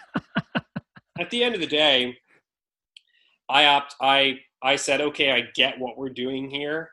I'll hit the ABV target. We added more flaked grains, subbed for Pilsner malt, because I used Pilsner as my base instead of 2-row, and subbed a chunk of the Mosaic for HBC 586. Is that because you had it on hand, or was Mosaic harder to get? What was the... I personally really don't like Mosaic. Oh, okay. I have a hardy contract for next year, and every day that passes, I regret it more. I don't want it. I don't like Mosaic very much.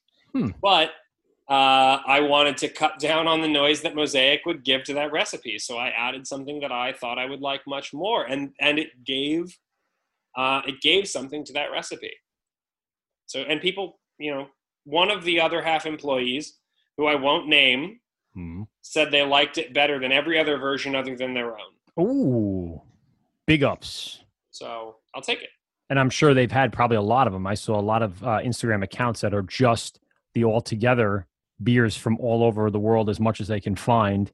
And they compare them. They compare and contrast how the different breweries take the same recipe and then brew it to their liking. Yep. But the bigger thing, Gage, was that the fact that they made over $1 million for the hospitality workers and professionals. Now, my question is, so the sales of that beer for you, you don't have a tasting room. So was that just a donation back to, is there a fund? How is that working if you're not a tasting room? Right. So they let you pick your charity. Oh, okay, good. All right. Or organization. And some people, someone in California, they had to lay off their whole front of house staff. Mm-hmm. So they just donated that to the tip pool for their front of house staff. And see, I thought that's what it was, but I didn't realize they were putting out, you can donate to a charity, or there's a fund where you can donate that would distribute for everybody. Everybody got to pick whatever they wanted to do. This other half didn't centralize anything. Okay. As far as the charitable aspect is concerned. Right. But I waited until other half announced who they were going to donate to, which was the Restaurant Workers Community Foundation, mm-hmm. which is a large charity that has been very active during COVID. And so that was who I donated to.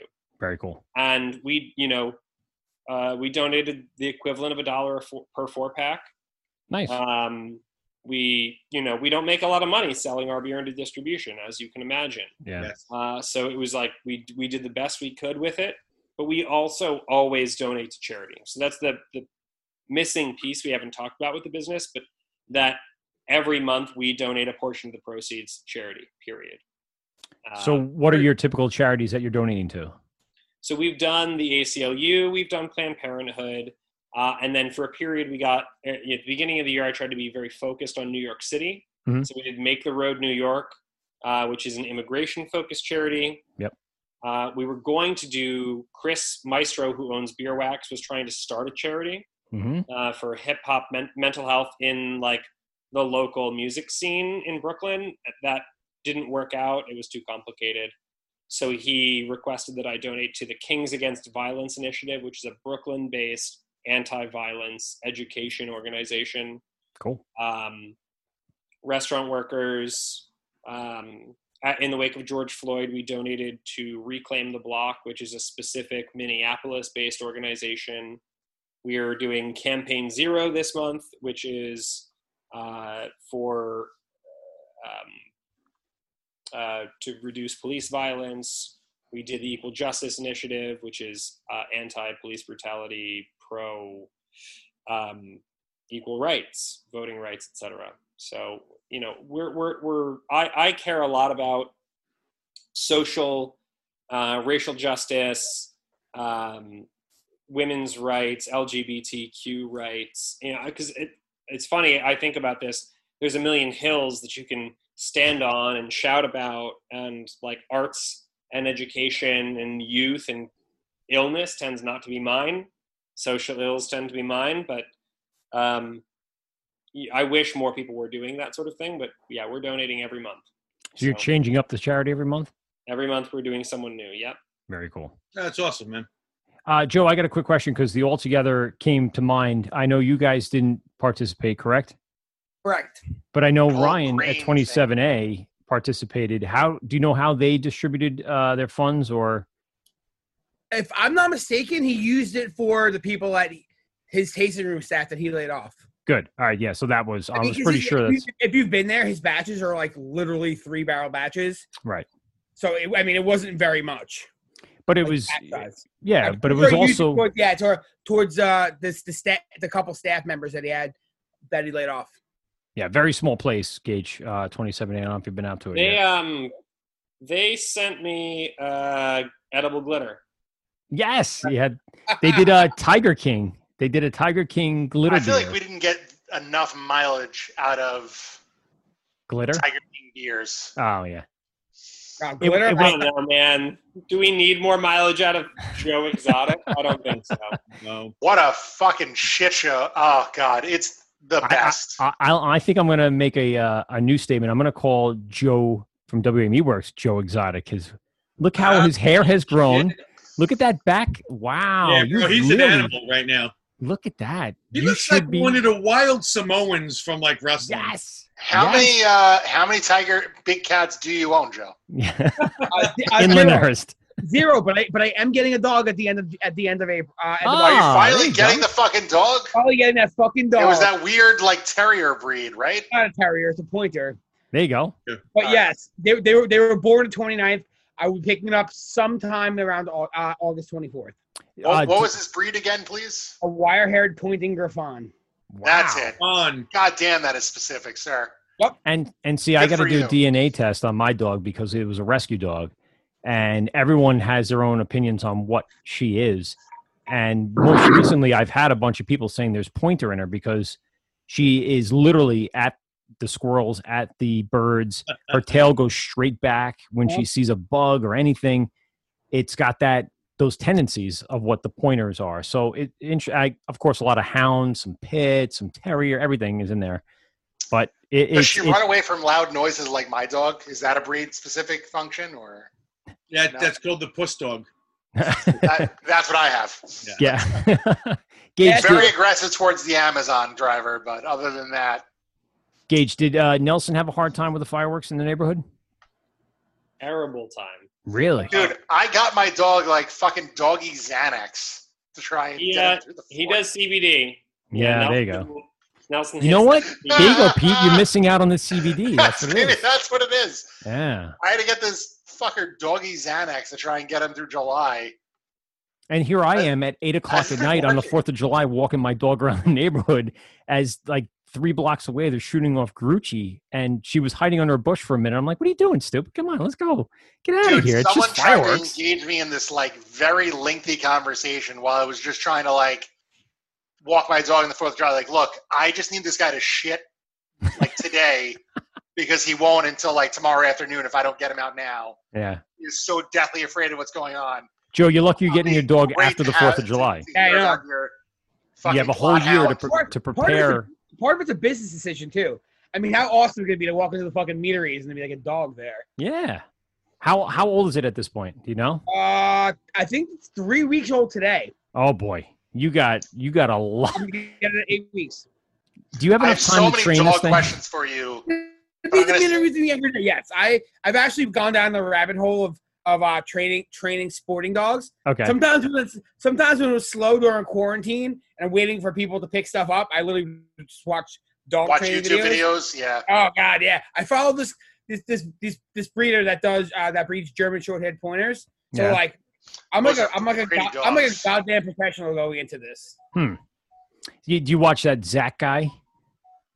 And How to Train Your Dog? I don't forget his last name. It's Zach something. Nope. Gage, do you know who I'm talking about? I need to watch some more. My dog is very dumb and poorly trained. Oh. Part of that's on you, man. Yeah, he was so good. It's that time of the show that Steve asks his most important questions. Ooh, it's time for Steve Fominski asks the important questions. All right, Gage. So I ask every person that comes on, what was the first that you can remember gateway beer that really got you into craft beer? What is your favorite style of beer? Okay, hang on. You got to ask these one at a time. Yeah, there's a lot there. You have to unpack that. Can't line them up. It's not that much, guys. No, it is. Number one. Gateway? Good. Number one. Yeah. What was my gateway beer? I know exactly. I didn't drink until I was 20. Wow. And I worked at Buffalo Wild Wings in the Broadway Mall in Hicksville. Wow. Wait, are you from Long Island? No. But I went to Hofstra. So when did you go to Hofstra? Hold on. How old are you? I'll tell you, I'm 40. Are you close or far? 4 years ahead or behind? He's a pup. Okay. So I went to Hofstra as well for broadcasting, audio and video. I was on WHRU. Mm-hmm. I buy that, given right now. But I worked at Buffalo Wild Wings, and they did craft beer. And I didn't drink. And one day during pumpkin season, a bottle of pumpkin got sent back. And they poured it out for the staff, and people were like, ooh, it tastes like pumpkin. Oh, my God, wow, I love this. And I said, what do you mean beer doesn't taste like anything? Beer tastes like nothing. Beer is bad. You drink it to get drunk. And they said, no, beer is like stuff sometimes. Beer is like stuff sometimes. Yep. Bro, that's the name of a beer right there. Beer is stuff sometimes. And so I learned about craft beer. And so the next day I went to Hicksville Beer and Soda, which is was for a long time the only place in Nassau County that had our beer, because Andrew and I are still friends to this day. Yes, Hicksville, also home of Local to Locals, Andrew. Yeah. Andrew's the best. Andrew's a good dude. He's a super nice dude. Yeah. Bought a 6-pack of beer, drank a sip of each, dumped them down the drain. But I was a 2-minute drive away, so eventually I got a handle on craft beer. And so pumpkin beer is the reason that I'm here today. And actually, Pumpkin is probably one of the better of the pumpkin beers out there. If you're going to actually drink one. Right. Okay, so what's your favorite? Wait, Gage, I have a follow-up question really quick. Gage, how many rims did you have to do at Buffalo Wild Wings for those pumpkins? Oh, I wasn't a bartender. Oh, God, the fucking cinnamon sugar. Oh, yeah. I didn't have to, but boy, I cannot imagine how many they were doing. So, Gage, I've been a bartender, well, I was a bartender for 20 years. So I can't even start to begin to calculate the number of times since the rim was a thing, how many rims I've actually sugared, and how many times I've had to teach people how not to do it so it doesn't completely encapsulate your hand in honey or sugar. So when you're drinking, you can actually enjoy it like a margarita. If you ever had a margarita with salt, the salt doesn't drip. It shouldn't be dripping down the side and getting all over your hands. It should be sitting there on the rim, and people just don't get it. So sorry, I had to interject. It's a terrible thing either way. I don't want to sugar rim glass. Go ahead, Steve. Ask your second part. What is your favorite style? I would say Pilsner. Super wide scope. I love a nice crispy beer. Is it an Italian Pilsner like I've made? Is it crispy boy? Right. Crispy boy. Whatever. Who do you think is making a good Pilsner right now? Oxbow. Other than you, obviously. Ooh, Oxbow. Oxbow. I was just there, man. They introduced Seaworthy. They may not have introduced Seaworthy this year. May have been around last year, but so I work at Beer Karma in Williamsburg a couple days a week because owning a brewery at this stage doesn't pay the bills. Yeah. And that was going to be my follow-up question later. Like, what are you doing other than this? And so we got Seaworthy, Northern Lager, and Grand Royal, which is a Helles. I know a Helles isn't a Pilsner. Don't fight me. But they just killing the lager game. Yep. Phenomenal, crispy, easy. Just so good. Oh, okay. Now, the last part of this question is, what, other than your own beer, what is your go-to beer now if you happen to see it somewhere? You're not going to like the answer. Is it High Life? I don't have to Get the fuck out of here, I guess. 100% High Life. There's nothing wrong with that. I love High Life. I was going with lagers. PBR. Corn and rice lagers fucking kill it for me because all I make is hoppy shit. Mm-hmm. See, I thought you were going to say PBR. All I want to drink is lagers now. I don't think I've ever had a Miller High Life. You never had Miller High Life? No, what come on. fucking rock are you living under? A rock in Farmingdale? He doesn't live in Brooklyn, dude. No. He drank so much Miller High Life filled in the meadery, like so much Miller High Life. Well, now I feel challenged. I'll have to stop by with a 6-pack. There you go. I've been drinking. Let me know when you're coming. I'll get a bottle of Aperol, and we'll make you drink Aperol on that too. Ooh, what is good? Challenge accepted. Don't even know what that is. Yep. Don't worry. I'll come down on my Segway down Broadway. Interesting.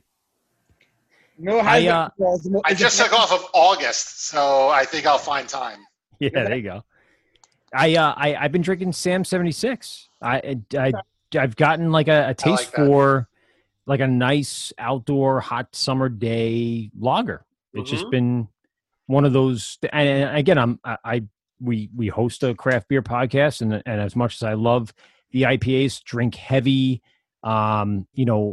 multiple adjunct beers in 90-degree heat. It's tough. You want something light and refreshing and crisp. I'm with you on that lager. That Garvey's Point one we had recently. I thought yes. was fucking great. And last time I've drank 100 Dub Lights.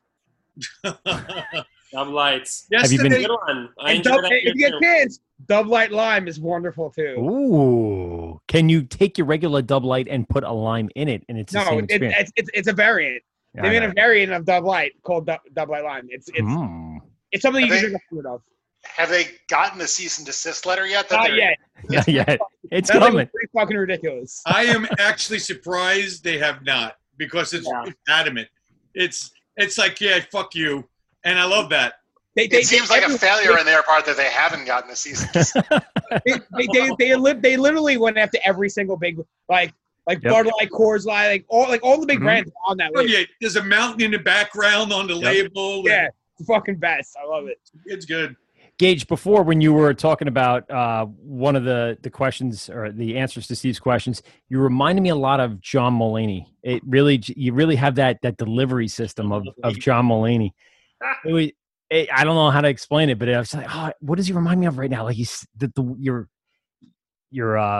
I worked in Governor's Comedy Club. That's where we usually have our show at the studio in Govs.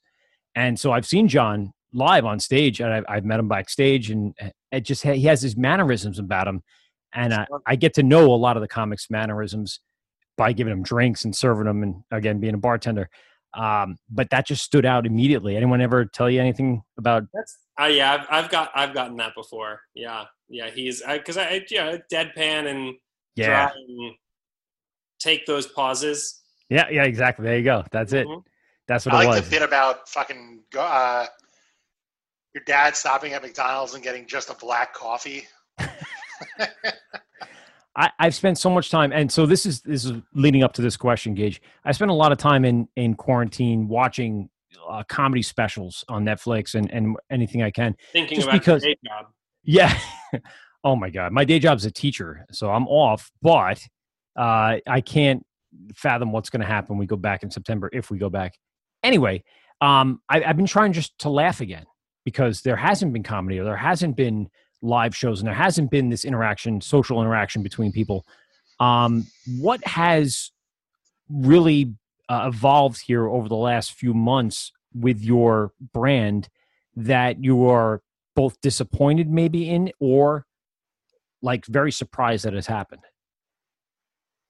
Well, it's a tough one. The need to be, so we've always been reliant on the internet, right? We've always been a brand that was good at and focused on marketing.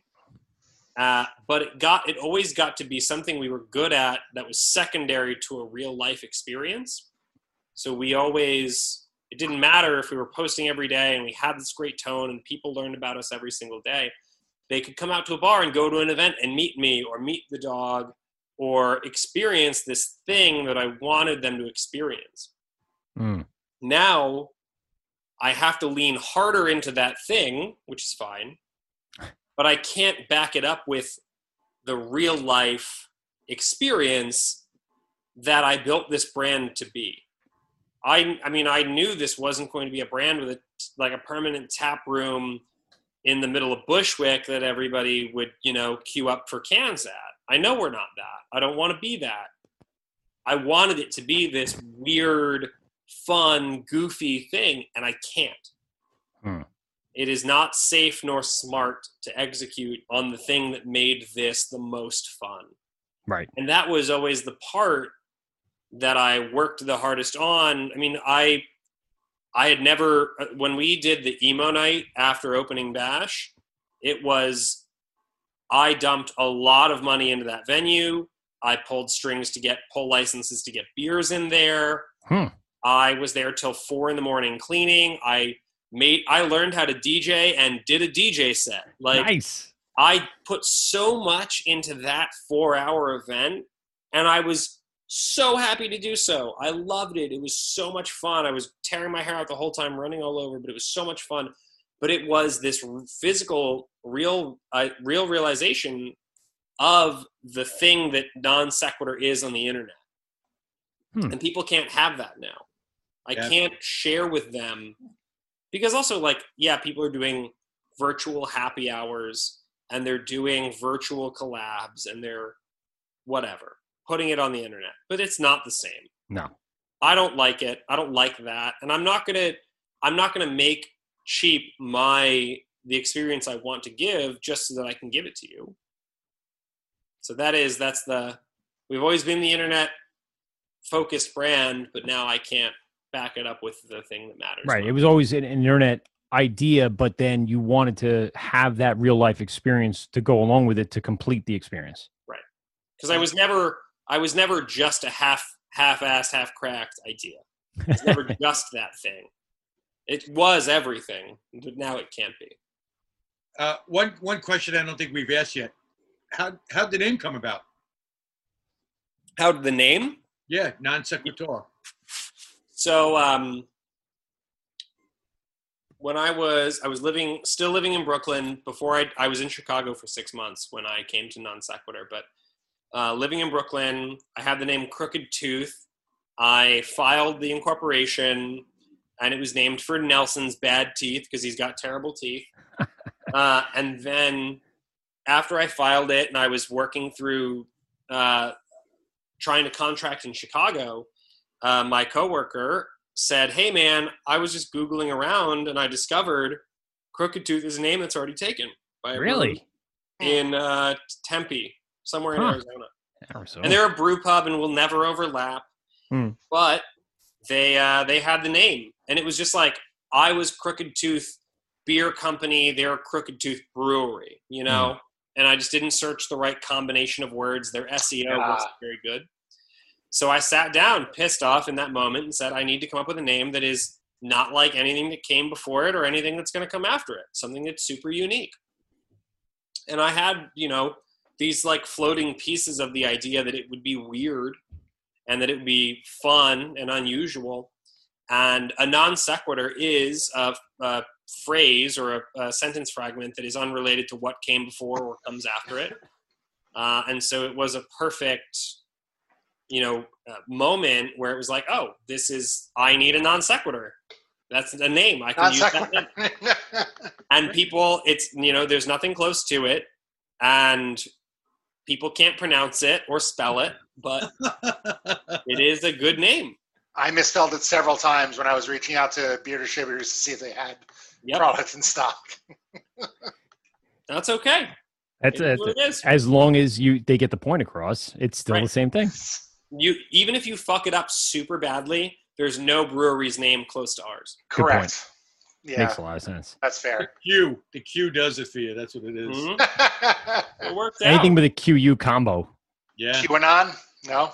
There it is. Anybody? No, Isn't there a hand signal? No? Okay, good. We're already over our time limit. Unfortunately, we started late because of Zoom technical issues. I don't want to get cut off on Facebook and YouTube, and we'll probably hang out for a few minutes afterwards. But I do want to say goodbye to everyone on Facebook and on YouTube, and of course on our home station, govsradio.com.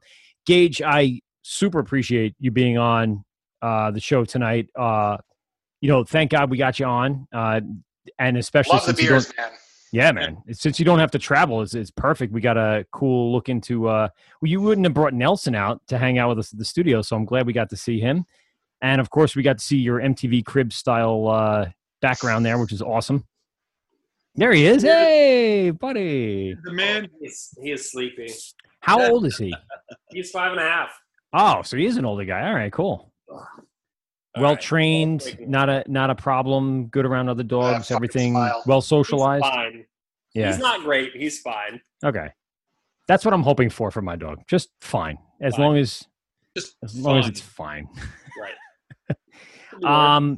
Again, we appreciate everyone for tuning in. Joe, thanks a lot, man, for stopping in. I actually asked Joe Gage to come in as a mystery guest. I thought maybe he'd come in a mask or something, but he just blown through the Zoom and just. Well, now I'm disappointed there wasn't a mask. Right. There's nothing subtle about me. Hey, that's true. He just crashes through the wall like the Kool-Aid Man. Hello, I'm Joe. Is that a fat joke? Oh, no, it was an oh yeah joke. Oh, see how you turned that. Yeah. Kids want to go have fun. Oh, yeah. You're offending me. Oh, come on. No. I'm very curious about this dog, so I want to DM when the dog is in. So yes, when you. I got to find out if every dog hates my dog. No dogs hate your dog. Hudson's a good boy. It'll be the meadery every day. So that first week, you know how busy it would be simply the fact because I got a puppy? Ryan and Melissa's dog at 27A like growled at my fucking dog when I went in there. So he's apparently my dog is at least 2 or 3 times the size of their dog. And he was very put off by Hudson. That's because as soon as he walked in the dog, some dog yelled, "Look at this asshole." And he's like, "Oh, come on. I'm just trying to hear with my buddy. Have some beer." Gage, do you let Nelson taste any beer?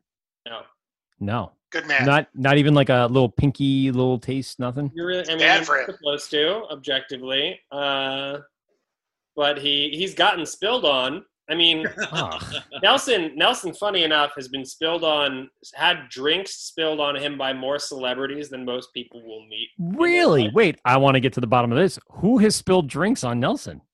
So we lived in LA for a while, so hard to, not run into celebrities. Right. But Tim Heidecker, the comedian, the actor who plays Jorge on Broad City, a bunch of people have spilled drinks on him. Huh. It's interesting. Well, that's what you get for being out in the public and being around under the tables and kind of hanging out. He's a very social guy. So he's gotten plenty of booze in his life, Good for him. And I'm looking forward to the day where Pete and I can finally bring our dogs out to breweries again. And our children, so we have an excuse to leave without worrying about. No, I know I don't want to bring the kids. Just the dog. Just the dog.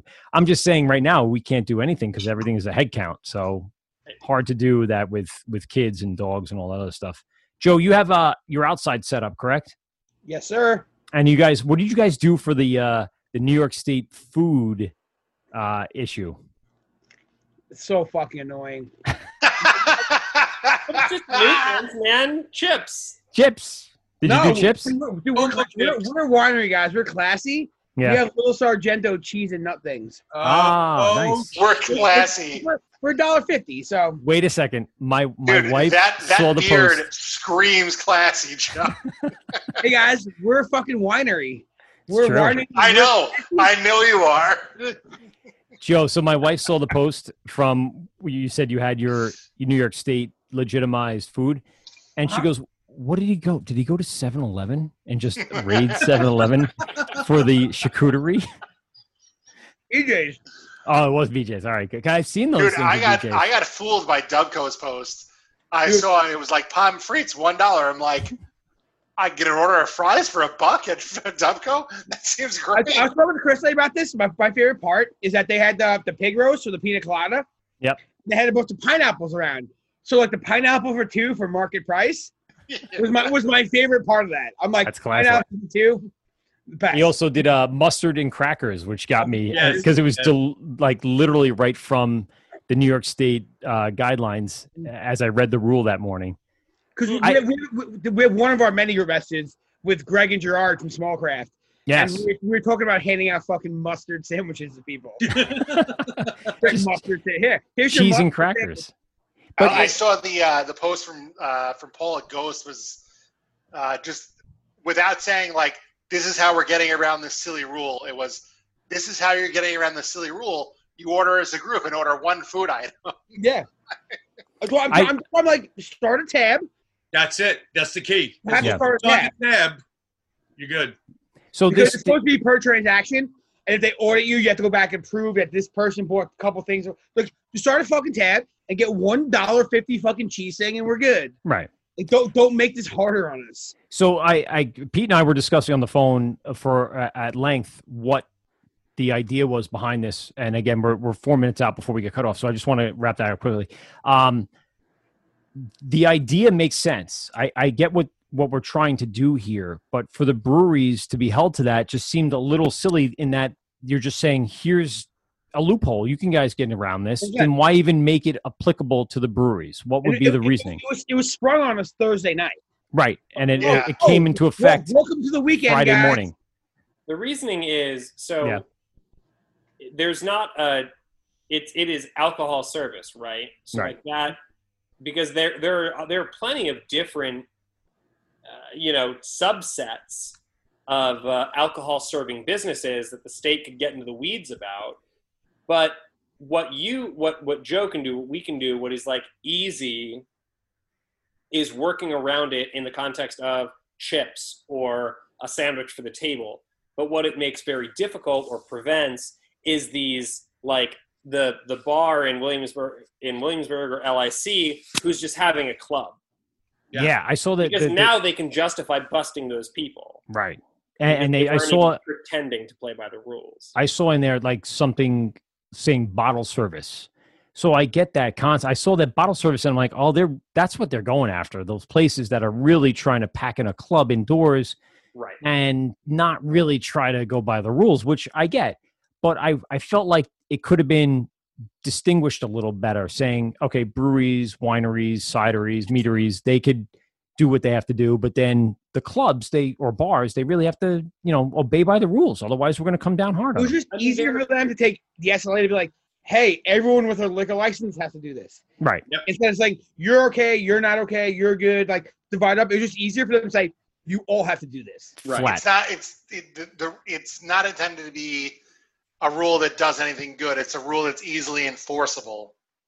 So for the sake of we want to say we're doing something, public safety, before we become California again. Right, exactly.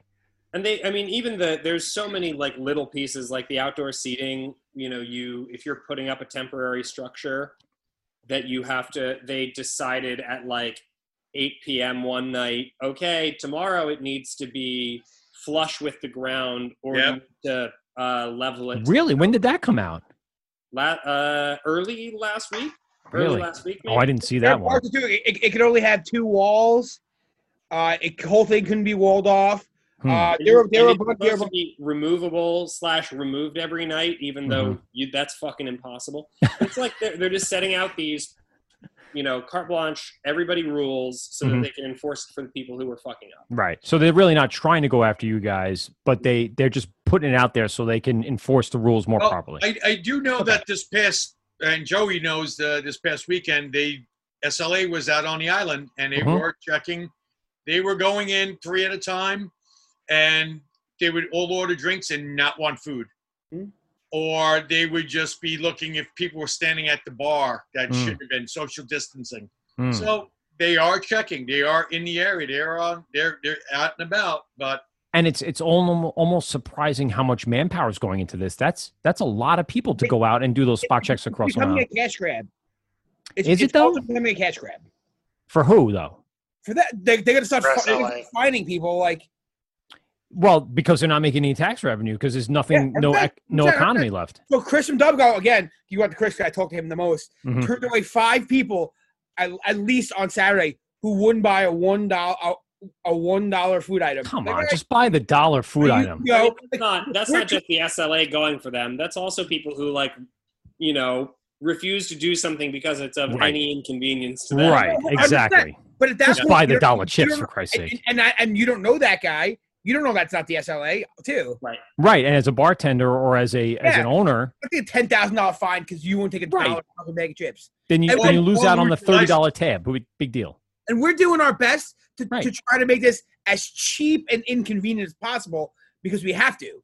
Right. It's not like I'm making you buy a $7 fucking food item. Right. We're trying to bag of chips. Like we're trying to make ourselves, compliant with the fact that we're trying to make this as cheap as we can for you. Exactly. It's hard enough for everybody right now. We're trying. Everyone's trying their best, and we're trying to all stay within the rules, to obey by the rules, so we can continue on with a sense of normalcy as best that can be. Yes. Joe, give us the big plug about WA Meadwerks. Well, our new production facility should be up and running by the end of September. So we'll be able to get stuff into distribution. That's like our main goal right now. Our 10 barrel unis are coming. We bought a small canning line. Yeah, we're like gonna do it. What canning line did you get? We actually got a small tabletop wild goose. Oh, the Gosling? Yeah. Let me know how that goes. I can't wait. But everyone else got the same idea too, so we're not getting until November. Yeah. because it wasn't $100,000. So like, oh, this is affordable. We can do this. Right. It looks awesome. Like it looks super cool. So we bought one.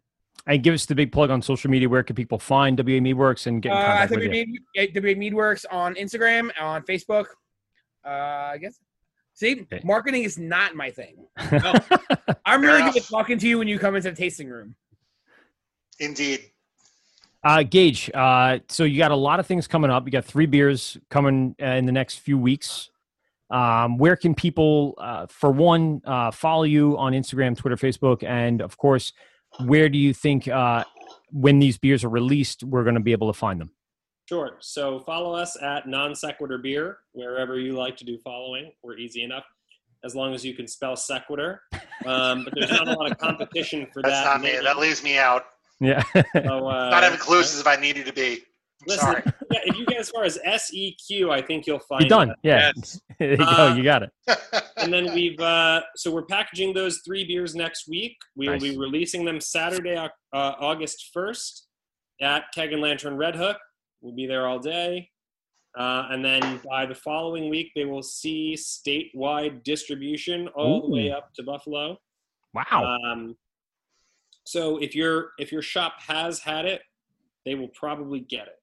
That would be my assessment, especially if you're closer to the city. We're going to do a little bit of allocating so that enough remains in the city this time. But if they've gotten it, they'll get it. They'll probably get it again. If you send some out to Andrew at Hicksville, let us know. Get it. Yeah, he'll Andrew get it. will get it. I'm sorry, Andrew, yes. Hopscotch, also, I know he's your buddy. There we go. Yeah. Those guys are the best too. Yeah. I was actually texting Mark during this. Oh, were you? Yeah. He messaged me earlier when he saw the Lupo Max post that I made today, and he was like, "Yo, gimme." That sounds like Mark. Yeah. I want all that. Mark made a trip a few weeks ago. Hey man, thank you for giving me beer. Yeah. Thank you for allowing me to sell your product. That's Mark. He's the nicest guy in the world. Mark did a New York State travel tour. Every other week he would go up and just travel to any breweries he could and bring them back. So he would have it for the customers down here that didn't want to make the trip or didn't have a brewery that was shipping statewide, and made it part of his mantra, his morals of the bottle shop. And there's not too many here on Long Island. So for us, that's our one-stop shop. He seems like a great guy. I know that he's new-ish, but yeah. I mean, that's the difference maker. Everybody can get beer that's locally distributed, but if you take advantage of the fact that it's made in New York State so it can be sold in New York State, that's a huge differentiator. It's great for everybody, great for the local breweries. There's so many great breweries across New York State who just aren't going to get down to you. Yep, exactly. So that's awesome that he does that. It's a win-win for everybody, especially around us where he's 10 minutes away and on my way home from work. There you go. This is the Word with Mike and Pete, GovsRadio.com. Thanks for everyone for checking in. Of course, Simone. Hold on. Leave him out. This word, he's so quick to pick up on the fact that I'm going to say MPS because that's the easiest way to do it instead of saying 3 names in a row. MPS. The word with MPS, Mike, Pete, and Steve. So again, check out Non Sequitur on their Instagram. Of course, SEQ will get you right to where you need to go.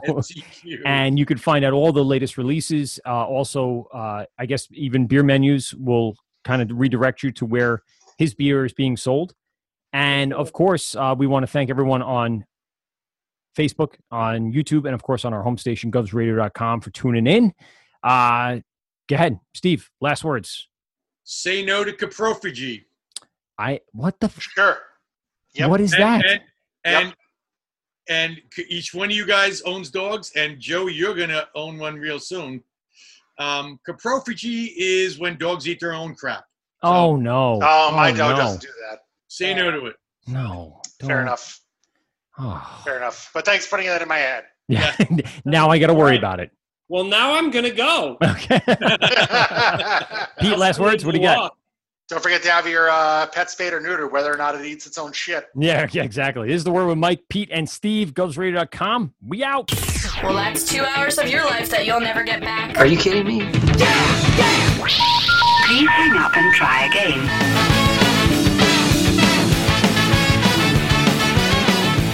This has been The Wort on Govs Radio. I hope you're drunk enough.